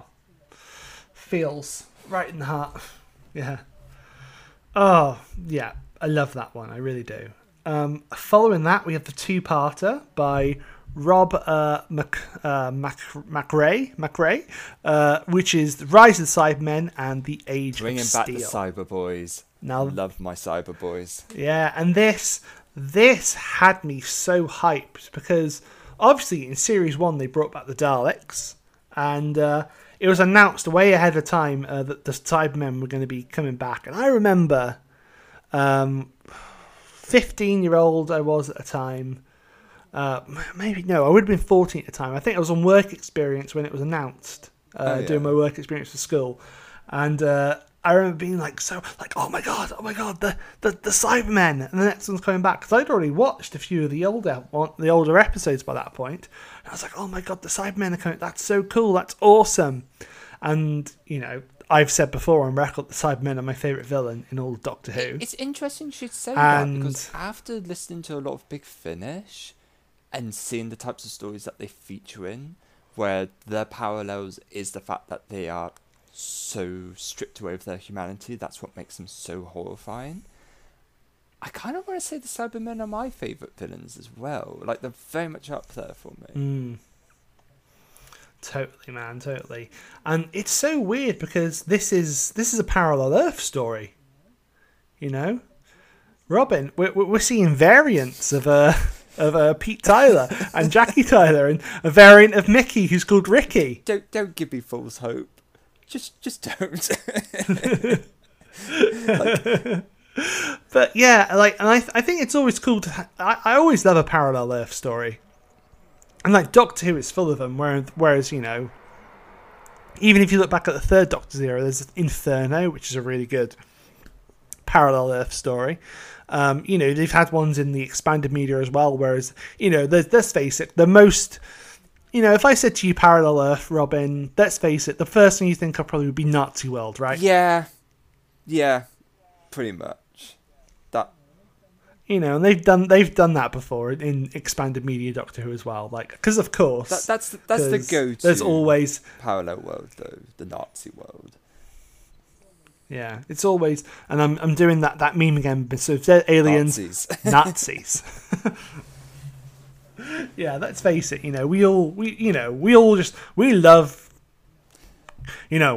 killing Nazis. I was going to say you definitely need to phrase that better. Don't leave the pause. Just tell the people what it is straight away before they think of saying something else. Yep, we love killing Nazis. Yeah. Yeah. But yeah, and then obviously we have a fantastic parallel world story here in terms of Rise of the Cybermen and Age of Steel, and it's strange as well if you think about it. I think it's strange because we see the Cybermen in this, but they're not the same Cybermen that we would have seen in classic Doctor Who. They're completely, but I love their design. It was obviously in I think they are. Their design is iconic. Great totally. new redesign, because even though I've gone to love those original designs, because even though they're not the best quality wise, it's the fact that those face masks you can reinterpret as hospital masks, like a patient, and that voice. I love that we are the Cybermen. Just that voice. Oh, it's so haunting and so iconic, and I wish they talked like that. And I gotta say, I prefer that. I do prefer that in classic and Big Finish Doctor Who. And I know you're thinking of spare parts of that, but with the sing-song voice that just hides the pain behind it, which obviously we would see in Series 10 as well of Doctor Who. Spare parts, people just, if you're going to listen to a Big Finish, that's my recommendation. I love that one. Yeah, love spare parts. But obviously, when I watched this for the first time, I hadn't listened to spare parts. Though was the thing. So and I really enjoyed this. It's a fantastic introduction to this new version of the Cybermen with their stomping feet, and their voice, which just sounds a bit more like all emotion stripped from it. Delete, you will be deleted. Which I felt a bit like this is just trying to take off the Daleks exterminate. It is a bit unfortunate like that, but when you realise what they're doing to people, like, because we hear the people screaming, we hear the sounds of these machines, like, stripping away at them while they're still alive, turning them into Cybermen. Yeah, and the dude's just like, oh, play some music, I can't listen to this. In the jungle, the mighty... And then we hear them screaming. It's like, it's such a fantastic episode because it sets up the atmosphere completely, doesn't it? Like, you're building to that point where the Cybermen first appear. Before we get on to weighting and everything, how are we going to do our two-parters? Are we going to weight them individually, or are we going to do them as a whole? I think we did them as a whole for Series 1, so I think we should follow on with that, really. Is there anything else we need to talk about with this one? I mean, seeing Wiki's just getting zapped the way that he does, that's one of those... In recent times, you can now sort of put that on repeat and be like, It's okay. So you can put that on the sort of the more cathartic pile now, can't you? Like, yeah, what a shame that. Yeah, but then I think there's so much. You have great moments in that second episode in Age of Steel with Pete Tyler obviously being, Rose's parallel dad, and I didn't expect it to be Scooby-Doo and his mates in their van and what have you, and like you have such brilliant little character moments, which I feel like are missing in more recent Doctor Who as well. Like you have moments where the story can just breathe, like when the Doctor and I can't remember her name, but the female resistance worker or resistance fighter with him, they were going through like the tunnels underneath where all the Cybermen are there, and they stop one, and like they stop her inhibitor, like the inhibitor of the Cybermen, and it's a woman, and she was like just married or something, or just going to be married, and they speak to her as she passes away, and then obviously you have John Lumick come at the end, turn into the Cyber King or Cyber Controller, whatever it is, with his big flashy lights, and and he had the blimp as well, which I remember. I don't know if you remember this, but for this series they had like little TARDIS-odes which they'd put up just after an episode aired, which was like a couple minutes, like mini episode to lead you into the episode. But they would also have games, and you went around the world for this with blimps trying to stop Cybermen, and it was so much fun. Internet games that came out at... Yes, I'm glad you mentioned that, because that's gonna come into a later episode that we're going to be talking about, because I wanted to bring back that fact, because I'm glad you remembered it, because that was something that I loved and looked forward to the end of each episode. And do you remember there was a competition to design a game and have it be in it? Yeah, I don't remember that. I mean, I remember every week finishing the episode of Doctor Who and be like, oh my god, I gotta go check out the TARDIS-ode, and then be like, Mum, get off the phone! Which, I'm sorry, but anyone younger than us won't get that reference at all. But yeah, and then checking it out and being like, oh wow. Unless I'm making this up, but I'm dead certain that there was a competition to come up with a game to be designed at the very end. And I don't know why, but I can still remember to this day that my suggestion for a Doctor Who online flash game was a clone of Super Smash Brothers. I have no idea why, because I was like, I pitched you could play as a Dalek, a Cyberman. I think you could play as like the Doctor with Sonic Screwdriver. It's like, yeah, this seems like something the Doctor would do, like fight on the Final Destination stage, wing out a Dalek. So who do you main? Well, I main as Zygon, personally. Who do you main as? Oh, I main as a Wirren. So yeah. Oh, mate. Like, who's your main? Oh, you main as a Dalek? Actually, guys, I main the Zorbalov. He's clearly the best fighter. Oh my god, Zorbalov is so broken. Like, why would you play that? Like, it's not even tournament legal. I have no idea either if there are any Doctor Who mods to any modded Super Smash Bros. Fan games, because I know those exist. But I want to see that now, and I have no idea why I thought that was a viable option. I feel like on the list of mods for Smash Bros, it's like Goku and anime characters up here, and the need for Doctor Who is like way down here. So, but that was a fun little factoid about my pitch, which was sadly not chosen. Well, of course, later on, I suppose fan submission will be something which we come to with later episodes. But right, anyway. Rise to Cybermen, Age of Steel. How would you, or actually, is it my turn to go first? I can't even remember now. Well, let's see. For the last one we talked about was the Gun in the Fireplace, which I went ahead and I just said I thought it was a 10, so you go ahead first, mate. Okay. I think this one, I think it's a strong two-parter. I think there are ups and downs of it, but I give it an 8 across the board. I think it's a strong two-parter. 8 as well, mate. I wrote that as well. While they're not the creme de la creme, dude, it's bringing back the Cybermen. We get some awesome action scenes, some legit horror behind them, and introduce some parallel worlds and, for better word, variants.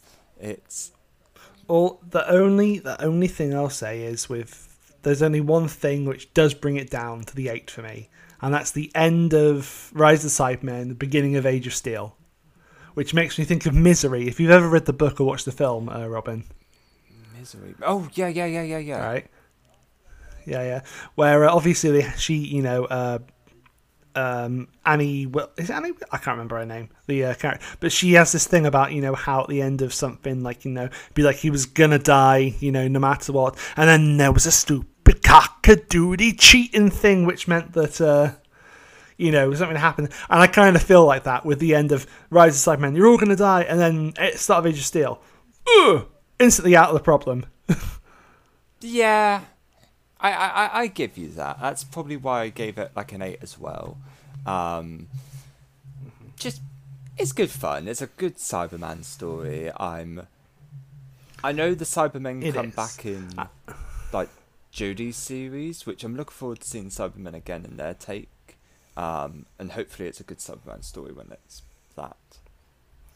Yeah, I think the sad thing is that this is probably, until Jodie's era, this is probably the best Cyberman story of modern Doctor. Oh no, it's not actually, because we get the brilliant World Enough and Time in Doctor Fools actually, which is probably the best Cyberman story. So I take that back. But of the David Tennant stuff, this is probably the best Cyberman story. Yeah. Because they don't really get a good one after this, but yeah. Anyway, next brings us on to Idiot's Lantern. The Idiot's Lantern. Ooh, in stereo apparently. The Idiot's Lantern by Mark Gatiss. So, thoughts? Fucking sucks. Yeah,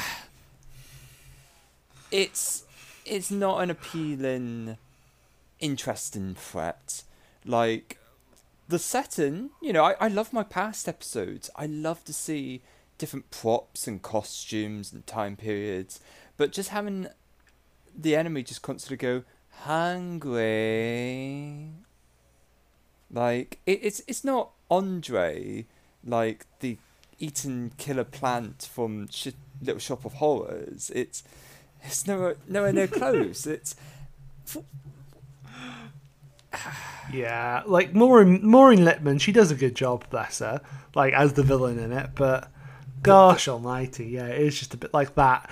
And there's only one bit which I do like, where it's like I think someone's like thing about the Doctor like going up the radio mast, and it's like, you gonna do that? It's like, it's a bit nervous. Like, oh, I understand why you're nervous. Like, yeah, she like fell off one of them once, and which is a reference to the fourth Doctor falling off and regenerating into the fifth. So. Oh, mate, it's just, I mean, there's some fun moments. We get the Doctor and Rose like talking about Ghostbusters, but the stuff of like having your face taken off and put into a TV screen, that's, I always thought that was kind of stupid. Yeah, it's not great. Like there's some good bits, I always remember the bit where the Doctor and Rose win one over on the dad's character, and like the Rose is on about how the flag is like the Union. It's only called the Union Jack. See, it's the Union flag on land and stuff, and like other stuff about like the Doctor gets whacked by one of the goons, and he's like, "Oh, hell of a right hook." Like, there's little things that I like, but yeah, it's not a strong episode, let's face it. I'm going to go on, you give your rating, and let's see what I say. Again, this is one of those episodes that is tricky for me to rate, because I've not seen this episode for so long. But it's not one that I ever hear people talk about either. It's not like it's a particularly strong episode in the first place. It's not one that I hear people talk about with a lot of love. It's one that I hear people talk about with not much love at all. So yeah, if that helps anything. I honestly don't know if I'd give it a 3 or 4, because it's definitely not an awful episode. But oh yeah, no, I'd probably give it like a 4. It's fine. Yeah, I don't know, because I feel like I gave New Earth a 4. Oh. And like... Oh, that is true. And I'm like, if I was looking at those episodes, I definitely rank New Earth like higher than Idiot's Lantern. True. I'd give Idiot's Lantern a 3 at best, personally. You know what? I'm going to do the exact same, because I'd rather watch New Earth than The Idiot's Lantern. Like, if someone put a gun to my head and was like, watch Idiot's Lantern, obviously I'd watch Idiot's Lantern. Of course. But if someone was like, you have to watch Idiot's Lantern on New Earth, I'd be like, New Earth, thanks. I'll take the bitchy trampoline. I just love that. That's the go-to name for that character. There we go. That should be. She should be in Smash Brothers, and she just deflects moves back. Cassandra, the pitchy trampoline, talks out of her ass. Like, she's basically just got Fox's reflection ability. It's like, hiya, hiya, hiya. Okay, how? We're very, very niche, fandom love right here now. If you like Doctor Who and you like Smash Brothers, we're here for you. This is your podcast. How about we move on to an episode? 2 episodes actually that are very, very good. Very, very divisive, these next 2, aren't they? Yeah. Next up, Love and Monsters by Russell T Davies, featuring... It's not that one. Oh no, you're right. Sorry, I skipped. I skipped a 2-parter. Yeah, you're right. Episode. How could you? Yeah. So next up, by Matt Jones, The Impossible Planet and The Satan Pit. I wonder what that second one's about. Not much to the imagination. I don't know. What could it be about, Yugi? Dude, the introduction of the Ood. I love their designs. Oh, yeah. I love the Ood even more now because of Time Lord Victorious and Brian. Yeah, Brian the Ood. Brian's great. Like, guys, don't be sleeping on Brian the Ood. Brian the Ood, top 10 companion. Straight up. Not only are they such a good design and monster, like animatronics wise, the way the tentacles move, the eyes, and the way they communicate through the balls. Is it this one where they have different voices for each one, including like a Simpsons reference? No, I think that's later on. I'm getting ahead of that's myself. later on. That's in series 4. Yeah, that's Planet of the Ood. Yeah, you're getting your head yourself there. But like, what I love about it is how placid and how non-threatening the Ood look normally. But then the minute you give them red eyes, so Cthulhu-esque. like, and so terrifying as well. And there's definitely like Cthulhu-esque like inspiration with their design, I gotta say. And like the whole idea of the beast, it's so. Oh my gosh! It really is. What's that horror movie I'm thinking about? Is it Dark Horizon I'm thinking of? which is basically Dead Space the movie, where they just take that sort of madness and they use that in the episode, because it's so good. Oh, do you mean the one where it's like a portal to hell opened in space? Yeah, I think so. Is it? Yeah. Is it Event Horizon? I can't you. remember. Like, it? I'm sure it's Event Horizon. It's what inspired Dead Space. And oh my god! Wow, the Dead Space is way better than Event Horizon. Jesus Christ! But yeah, dude, I love the Ood. The Ood are absolutely amazing. That switch from placid to shit your pants, like, oh my god, scary. Like, it's... Yeah. And that claustrophobic environment as well, that always adds to those types of stories. Yeah, and like a proper like alien world as well, which again, I know New Earth was the first time we saw it in like New Doctor Who was actually going to a new planet, but again we had them going to a into space in this one, didn't they? They finally bring back the classic Doctor Who set of what is it, a gravel pit or yeah, a quarry, yeah. you gotta have a quarry. Yeah, it's... Oh, yeah, you have a quarry, and, like, it's, and of course that's the first time we see the spacesuit, which gets used an awful lot, just because I imagine rather than making a new spacesuit, they just grab it out of the, the props department or the costume department of the BBC. I prefer that. I much prefer it when they actually reuse props or items and things from the episodes, because actually it makes them feel like these are an interconnected thing. These aren't just separated episodes. Oh, these yeah. are and like what you'd see in the future. Yeah, and like to be fair, like sorry, dude. But and to be fair, like when we see this later on, it's like, well, actually, yeah, I guess the Doctor would still have it in the TARDIS from we see it again in Waters of Mars, I believe, him in this spacesuit. And like it makes sense that he'd still have it because obviously he entered this episode with it still on, so like yeah, he'd still have it in the TARDIS knocking about. And the great thing is you could even say, because I think it takes place after the events of this one, in the timeline at least, but the spacesuits that they wear in the library episodes, the first time we see With a Song, they're very similar, and you could argue that there may be an updated version of that same suit. Yeah, actually, yeah, I guess you're right. Yeah, they do look quite, yeah. Ooh.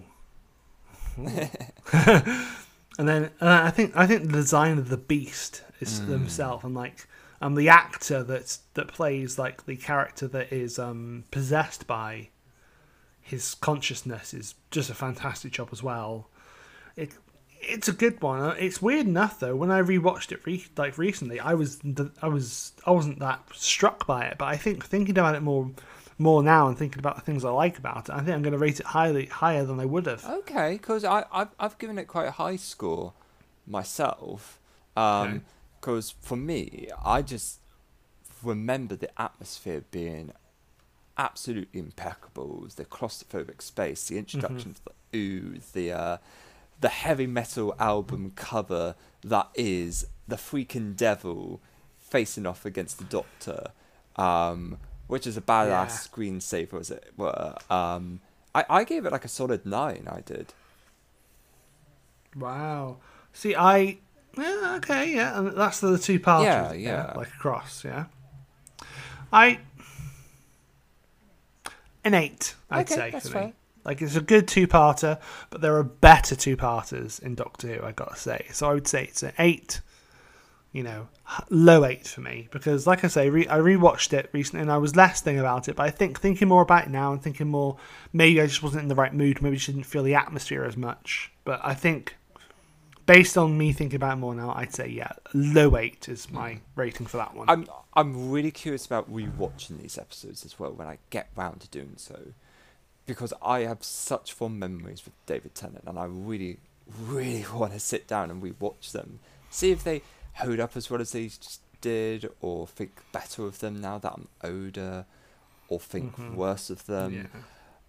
But I don't think our opinions will ever change for this next episode. Oh yeah, should we just skip the next two and go straight to the final two-parter? Because I think we've got to talk about them. We can't not. Okay. Fine. Okay, episode 10, Love and Monsters by Russell T Davies. You have an episode. They're done. We talked about it. Moving on. You have a monster created by a Blue Peter fan. He was gone on record. Follow, I think it's, I can't remember his name, but he's on Twitter and on YouTube. Go check him out. And even he is like, as the creator of the Absorbaloff, please, Big Finish, don't use him at all, ever. Like, he's pretty, he's like, I was a kid. And he is he is, horrified by the episode. Don't blame the kid, because if you look back at his original design, like the Absorbaloff was this huge creature that was absorbing cars and the like, and was like this equivalent to the Blob, and that is perfect for a villain. You could do so much for that, and that could be a real intimidating, scary threat. But yeah, it was this. Oh my god! Well, this was our first Dr. Light episode as well, like that we saw, and obviously which became a trend. But this is the worst one of them. I remember, like don't get me wrong, I think there are parts of this that I enjoy. Like, I think some of the Linda stuff when they're actually just being nice and happy, and it's quite sweet. But then Peter Kay comes in as. Who I love Peter Kay, but what a waste of a fantastic actor. Of a fantastic comedic actor to have him playing basically a straight character. It sucks as well, because the premise, it could work. It could really, really work. But it turns so Scooby-Doo, literally with them doing that chase scene through the doors. That's straight whipped out of Scooby-Doo. Oh yeah, and like the red bucket cold boiling, the red bucket blue bucket thing. Like, oh my goodness sake! And oh my god! Oh hey, where's this other person who we can't see his face? And it's like, he's on his ass. Haha. Oh, but then also you have the end of it, like Elton, fetch a spade. And her face is on the slab at the end, and then Russell T Davies basically makes a blowjob joke in Doctor Who. Because we even have a bit of a love life. Oh no, please, God no. Oh no. I don't want to be thinking about a concrete fleshlight. I really don't in Doctor Who. And like Mark Warren as well. Like it's a great cast. It's a really great cast of actors they have in this episode, but Jesus Christ. Dude. When you see a costume, and sometimes a costume can be saved if it's hidden in the darkness or something. No, they have the Absorbaloff in broad daylight, and it just looks like the most uncomfortable thing. Yeah, just running through the street. And like the only there's a redeeming bit. It's kind of funny when he's like, "Oh, he looks a bit like a Slovene." Yeah, are you from Raxco Laboratorius? No, but we're from a cousin planet, Clom. Like Clom? Yeah, Clom. Like that's kind of funny, but dude, it's a 2 for me. Really? It's a 2 because there are worse ones. It's a 2. That's it. There are some little bits I like about it, but it's a 2. That's it. All right. 2. Really? Move on. Okay, 1 for me. I just cannot stand that episode. But hey, at least the next episode brings things back, right? Oh, fucking hell. Fear Hurt, Matthew Graham, this one's by, and I felt so fucking... Sorry, I'm really swearing about this because I'm really getting... Right, I felt so... In 2012, when in 2012 when we had the Olympics, Robin, in London, I felt so copped out they didn't have David Tennant actually run in full costume, do it with the torch, because I was like they had to, because because this is set in 2012, obviously, which is weird now that it's a future episode, but it's in our past now. Yeah, like, ain't that weird? That is really weird. And like, you've got some really bad child acting in it. Let's face it. You've got some really good actors being wasted in this. Like my god! The premise could work, because when you're dealing with an abusive parent, or like this fear of not necessarily even like a monster, but this monster that is someone that's your family, someone that you should love, that in itself, you can write that to be so powerful in its own way and be a whole new challenge for Doctor Who entirely. But what they do, it's... I mean, I don't know what you're going to give this episode if you gave the Absorbaloff a 2, because for me, this is a 2. Like, it's not as bad as the Absorbaloff, but... This one, you know what the thing about this one? You know what the cardinal sin of this episode is really for them? It's boring. Most of it is really boring, this episode. Whereas there's bad stuff in the one before, this one is boring. And in my mind, in Doctor Who, for the most part, boring is worse than bad. Because at least with bad, you can watch it and be like, you can kind of laugh at it. It's like The Room, Definitely, mate, but you could not say that about this. But this is just, and like there are some good bits in this episode. I mainly think about the bit where Rose is like, "Oh, you're a pretty boy," to the cat, and the Doctor's like, "Oh, thank you." And then you realise she's talking to the cat. He's like, "Oh." And then the bit where it's like the Doctor's there looking at where the boy disappeared from the dad, and was like, "What's your game?" And he's like, "Scrabble, snakes and ladders." And then he has a bit, it's like fingers on lips, and everyone does that. But yeah, it's just a bit of a pants episode, isn't it? And especially again, and I don't blame the actress, bless her, the young girl. She does a good job. But if you're gonna have such the story weighted on one particular character, and it's gonna be a child actor, you got to make sure they're really good. So earlier I brought up the Doctor Who internet games that appeared at the end of every episode. And can you remember what this one was? No, I can't. So for this one, it's a maze game of you going around collecting the pictures, and it's just a loop of the song that they use in that episode of the Bushkin Tree. But it's on a loop. It's on like a 5-second loop. Was it like, oh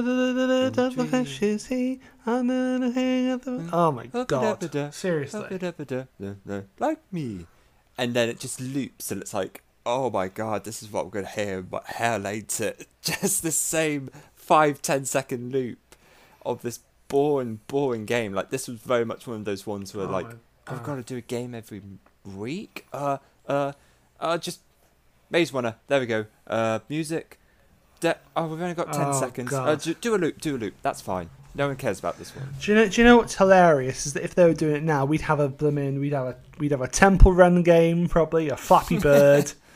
There'd be an Among Us. I don't know. Dude, Slender Man collecting the pages. Come on. Well, yeah, that would actually be good, and that would be actually that would I think that would be that the BBC actually knew how to market Doctor Who, which obviously they don't know how to do anymore because we've not heard anything about Series 13 in a long, long time. Anyway, moving on. What was I going to say? This episode, yeah, it's boring. It's boring as hell, and I even think about what's your waiting for it before I forget? This is a 1. This is one of the worst episodes of Doctor Who ever. Really? You rate it lower than Absorbaloff? Yeah, I do, because there are at least some parts of that which I can kind of watch and be like, it's kind of funny. But yeah, that's it. This one is just bottom of the barrel. Wow. Fair enough. I mean, I will have to rewatch it at some point and slog on through it again. But at least the finale to season 2 is one hell of a good one. Oh yeah, Army of Ghosts, Doomsday, Russell T Davies. The first time I ever cried at Doctor Who. And certainly not the last. That ending, that heartache ending, it's just right in the feels. I'm jumping the gun, I know, but it is like you say, Army of Ghosts opens with Rose on the beach being like, "This is the story of how I died," and like everyone's like, "Oh my god, I wonder if Rose is actually gonna die." Well, how does she tell the story then if she's talking right now? Shut up. I don't know if she died or not. I don't know why I'm just doing Tristan for a bridge series. It's the go-to voice, you know. Yeah, but yeah, and then you have the great moment of the Doctor coming in. The Doctor and Rose come into Jackie's flat, and he tries to sneak past Jackie, and she kisses him, and he does that face. He's like, "Oh." And then you have the bit, because obviously they try and investigate the ghosts and what have you, and how they've just they've gone into everything, which is hilarious. Like even like meet into like EastEnders and stuff. They have like what's that show where people go on to talk about their problems? Was it Trisha? I think it had Trisha. I think it was on Trisha. The woman who wanted to marry her ghost. Yeah. And like there's such little fun like that. And then you have like it's like the Doctor and Rose. It's like, who are you gonna call? Ghostbusters. I'm afraid no ghosts. Using that one. Yeah, I think they used it. I think they also used Insidious Lantern. Okay. I think there was. I think because when you said about it, I was like, I'm pretty sure they had Ghostbuster reference there as well. Okay, maybe I'm wrong. Yeah, but and that and we see Torchwood properly as well, don't we, in this episode? Don't we? With Yvonne appearing and like season 1, they do a full circle with bringing back the Cybermen, just like season 1 brought back the Daleks. It showed the threat of them, and it brings them back full circle alongside the freaking Daleks, who and you know what? They hadn't publicised that. They had not in any way, I don't think. And I remember at the end of that episode, at the end of Army of Ghosts, I remember being like, "Oh, it could be a Cyber King," so everything. I was like, "Oh, what is it going to be? It could be a Cyber King, it could be something, like it could be an army of Cybermen." And the Daleks came out, and I lost my shit. I literally, I rang my friend, like my only other friend, because I hadn't met you yet. My only other friend who liked Doctor Who. I rang him. She was like, "Oh my god, oh my god, oh my god!" And he was like, "I know," and it was so like epic. And like that's to me is how you do a Dalek episode, because I know they have to do the Daleks every single season, and this was back when it was still fresh, but to have that where we didn't know that they were coming, and thank God, because it led to such a good climactic end. And who's the boss lady played by, the one who gets turned into a Cyberman? Because she did a great job, and I loved her scene at the very end where Tracy Ann Oberman, if I remember correctly. What is it that her awesome final line where she's crying as a Cyberman, but she's holding up the gun? It's like, I think she's like, "I did it for Queen and Country." I love that so much. That's so good. And it's Martha's first appearance in Doctor Who, the actress. Well, Martha's cousin, the Freema Agyeman's first appearance, which is something that Doctor Who ended up repeating a few times, with Peter Capaldi being in the Fires of Pompeii. Oh, they'd done it before. Colin Baker was in a Peter Davison episode before being cast as the Sixth Doctor. So, Doctor Who is no strangers to repeating actors, like, at all. So, so people need to stop in certain Facebook groups, which I won't mention right now. Need to stop with their stupid fan theories about things, because, that's an episode in itself. I won't get into that now because it some stuff I see just boils my Well, blood. Before we go on to the ending to this two-parter, do you have any other notes or anything else you wanted to talk about with these two? There's just so much I love about it. Like in Doomsday as well, you have so many great moments. Obviously, Pete coming back and his moment with Jackie, which is, was like I loved these things like it's like he's like and I got really rich. He's like, I don't care about that. Which How rich? And they so Jackie, so fantastic, And you had the fantastic like smack talk of the Cybermen smack talking, the Daleks were smack talking them. It's like, we are superior. You are superior in one way. What is that? You are better at dying. Oh.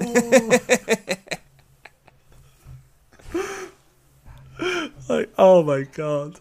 I'm about to end this Cyberman's career. Oh my god. And like, we'd always wanted to see as fans the Daleks versus the Cybermen. Hell yeah. Like, I imagine even series 2. Like how cool is that? And like they've dude, after that episode came out, I remembered coming up in my head this idea for a Doctor Who real-time strategy game where you could play as the Dalek faction, the Cyberman faction, the Torchwood faction, and have them sort of fight each other. And I just thought that'd been so awesome. It's so funny because between series 1 and this, I had my year 10, I think, coursework. And the coursework, you had to write a story. So it caused me a lot of anxiety afterwards, so I was worried that I hadn't created my own character. But I wrote a Doctor Who story as my nice coursework, right? And I called it The Battle of New York. Ooh, okay. And in it, what I had planned to go on and write was a battle of the Daleks and Cybermen fighting on the streets of New York.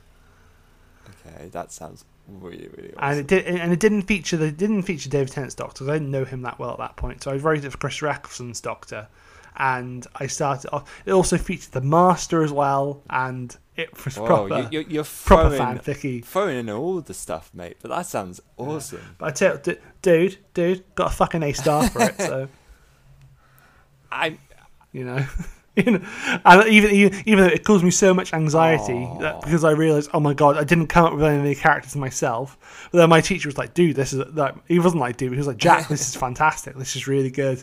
And like he read out some of it for the class, and they were like, oh my god, this is actually really good as well. And like I say, A star for it. I was like, oh, that. I did a presentation once where I talked about Pirates of the Caribbean, and I dressed up and did all the mannerisms for Captain Jack Sparrow. So a lot of people are asking me, are you camp? It's like, have you not watched Pirates of the Caribbean? This is how he walks. Savvy. Why's the rum gone? I was just throwing out chocolate coins to people for actually participating, to actually get them involved in the presentation. So, yeah, fantastic to see that, and obviously, seeing Daleks all across the sky and seeing the Cybermen as well, just, obviously having to team up with the Doctor in the end, actually. But then, of course, they all sort of... The trouble is, really, is they both kind of get sidelined, It's all set up, and then they just get sidelined at the end, really, just for it to be about Rose and about them all getting sucked into the void. There's no, like, big climactic thing with the Doctor actually speaking to them. It's just they're in there and set off the machine to send them all into the void. I get you. It's interesting though, because I want to say that this story has some parallels to the finale for season 3, I believe it is, and I think I prefer this finale to season 3's finale. Oh yeah, I prefer it as well. And like, it has a great ending to this as well. Like, and like I say, it's the first Doctor Who episode actually. And then early ones have made me cry when I've rewatched them. But when I first watched it, this one did make me cry as a teenager. Then on the beach and it's I suppose it's a bit more melodramatic. It's a bit more melodrama now, isn't it? With like, I love you. Quite right too. And I suppose I won't get a chance to say it again. Rose Just tired. say it! Just say it! Like, just like younger people. And even now, if I talk to my mum about Doctor Who, if I talk to her about David Tennant, she goes, "He loved her. Oh, he loved her." And like the great ending to that as well, you know, you have him crying there, and then he turns around and there's Catherine Tate in a wedding dress, and that's the what? Oh, what? That's what? Like that's the birth of the what with David Tennant's Doctor. Like, oh my gosh, it's such a good juxtaposition ending with that as well. Like something to really make you excited. And oh yeah, and it's a good two-parter. Like I said, I just think there's some bits that bring it down a little bit. I just don't think it's as strong as the series one. You know what? Season 1, because we didn't know that the Daleks would be coming back like that. We had that phenomenal episode of Dalek, and then we follow it up with the finale being hundreds of them, and they're just killing people left, right, and centre. It's kind of a bit of a repeat of that, but with Cybermen included. But I still think it really holds up well, and I would, because I don't know whether I'd give this a 9 or a 10. I still think it's absolutely brilliant, and I would say The Girl in the Fireplace is the best episode in the whole season 2. I'm very stuck between 9 or 10 for me. For me, it's nowhere near a 9, nowhere near a 10. It's an 8, Okay. I'd say. Low 8 again. I mean, that I've gone on record before saying that Series 2 is definitely David Tennant's weakest series of episodes. His performance is great. His performance is always great. But the episodes, not all of them are great. So, yeah. And that's what I think, you know. 1 10 out of 10 episodes, couple 8s, couple 7s, and then some really low ones too. It's interesting because I think this is the only season that has, unless I'm completely wrong, to have 3 two-parters. And it's very split down the middle. Like, you kind of get either great episodes or mediocre to bad episodes. I'm trying to think about what you said there in terms of being two-parters. I'm thinking, no, I know Series 4 has some two-parters. But 3 of them? Yeah, because in series 4 you have the Sontaran two-parter, you have Science in the Library two-parter, and you have the two-parter at the end of it as well. There we go then. I'm wrong. My amazingly bad memory, folks. Yeah, and actually, series 1 had 3 two-parters as well, because you had the Slovene two-parter, the Empty Child two-parter, and you had the ending two-parter as well. There we are. Yep. No, So, yeah, you're talking on your ass, sunshine. Yeah, I would definitely say season 2 for David Tennant, while it's his weakest season, it's not to say that it is a bad season. There is so much to enjoy. Oh no, it's still good. I think between seasons 3 and 4, off the top of my head, I'd probably say season 4 is my favourite of his, and that's probably because of Catherine Tate and his strong agree. Their relationship is so great, and I've got a co-worker I do who she absolutely hates Catherine Tate's character, and I'm like, what? What? Sorry, what? Like they think that they're just. Who are they? So who are they? So I can turn up at their house and. If you're listening, how dare you? Again, folks, we'd like to remind you that everyone is entitled to their own opinions. It's just some opinions are more right than others, and some opinions are more wrong. Yes, exactly. Yeah, this is Animal Farm, people, and we're the pigs. Yeah, no, all opinions are valid. Just some opinions are wrong, and if you don't like Catherine Tate and Doctor Who, then I don't like you. I very much want to talk more about her when we get to her that season in particular, because I think she is great. But as Rose with Billie Piper, I think she does a really great job as the Doctor's first companion. Yeah, Billie Piper does great. I think Rose as a character has. I don't think that Rose has aged particularly well in some spots. But I think she set up the foundation. I think for later. Yeah, she's totally. And I think Billie Piper. You can't deny that she did a fantastic job all the same. But yeah, what was your final rating on the final two-parter of Army of Ghosts and Doomsday? By the way. So like the final 2 episodes, I gave it a 9. I did.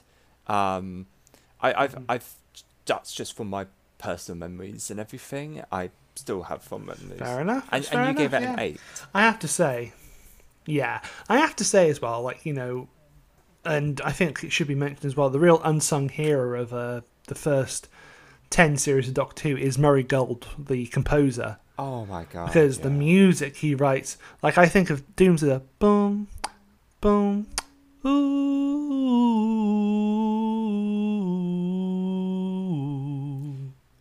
Ooh, oh, just breaks my heart every time I listen to it. And folks, that was just a preview of Jack's a cappella track that he is bringing out for Doctor Who. Yeah. I will also be doing the sound effect from Robots of Death. No. But I love these early seasons of Doctor Who. These early seasons are some of my fondest memories with the series. Same. Like, big nostalgia rush with this. Even at the weakest, there's something to still really appreciate with them, with ideas, with costumes. Like, I forgot to mention the great costumes of the cat nurses in episode 1 of the series on New Earth, because they do a really great... I didn't know you were a furry. I knew that the moment I said it, phrase it like that was going to be what was said. But no, as makeup goes, like... I don't want to be a furry. I have a strong appreciation for practical effects. It's why I love Jim Henson movies so much, and old 80s movies, Star Wars movies with those practical effects. So for them to get that and to make them look so realistic like that. And again, I love it when they reuse aliens for future episodes. Like, you've got that race reappearing in, I think it's season 3, where there being like a traffic jam episode. Yeah, in Gridlock, yeah. I mean, we'll probably be talking about something else other than season 3 next time we do an episode, because it's nice to space these apart, but... Yeah, totally. Totally, but I think we'll definitely come back and do a 10th Doctor retrospective part 2. So, yeah. 100%. And with that, well, Jackie boy, do you have any insights into the history of Doctor Who that I have yet to be alluded to? Right. So I've spoken about my process of how I find my Cannon Busters before. I literally just type a random word into the TARDIS data core and go for a few entries and find the weirdest, wackiest shit. Last time we were talking about my love for Castlevania, Robin, and you also joined in that love as well. But can I just ask you now, what's your stance on vampires? I personally, I absolutely hate what they've done to them in modern days. Give me scary vampires any day of the week and I'm happy with them. Well, I mean, separate issue itself about vampires in Doctor Who, that, you know, vampires themselves are all over Doctor Who, whether it be vampire fish and Vampires of Venice or other things as well. You know, the vampires technically are ancient enemies of the Time Lords, which is quite a thing, and there's quite a few brilliant Big Finish ones that people should listen to, but as vampires go, you don't like the modern ones, is it? Yeah, but more classical ones. I always see them as the most best vampires are the beasts, the monsters that have the hunters or the hunted really face an unstoppable threat. Yeah, like quite primal. Yeah, would you say? Yeah, not the politic ones or the sparkle ones. Okay, cool. Well, Because there have been multiple occasions, actually, where the Doctor's come up against vampire monkeys. Explain. Their first appearance was actually in a comic called Tooth and Claw, similar to obviously the episode called Tooth and Claw, which is where I got this from. Vampire monkeys, yes. In 1939, the Eighth Doctor found a cave drawing about a demon. It's always the Eighth Doctor. It's always the fucking Wilderness Years Doctor. I tell you what, it's always, you can always point like, oh, for God's sake, it's McGann again, doing this. He found drawings of about a demon who rose from a volcano and taught monkeys how to eat humans. Shortly afterwards, he was attacked by a vampire monkey with a syringe. Okay, right? I'm following so far. Right, keep going. They were later saved by Faye Truscott Sade. Later, they found out that Canon Picken was killed by a vampire monkey, and the monkeys were acting according to Varney's orders. Varney of London. Varney had developed a biological weapons which infected monkeys and other creatures and turned them into vampires. After destroying Varney's concubine, the infected creatures were healed. So the vampire monkeys became normal monkeys again. But also, Robin, Missy told Clara in The Witch is Familiar that an incarnation of the Doctor once fell into a nest of vampire monkeys after escaping death at the hands of android assassins. So the Doctor has come up against vampire monkeys at least twice. If I had a nickel for every time that happened, I'd have 2 nickels. Which isn't a lot, but it's strange that it happened twice. Yes. So many moments to break down with that. The fact that the monkey had a syringe and was... Sure.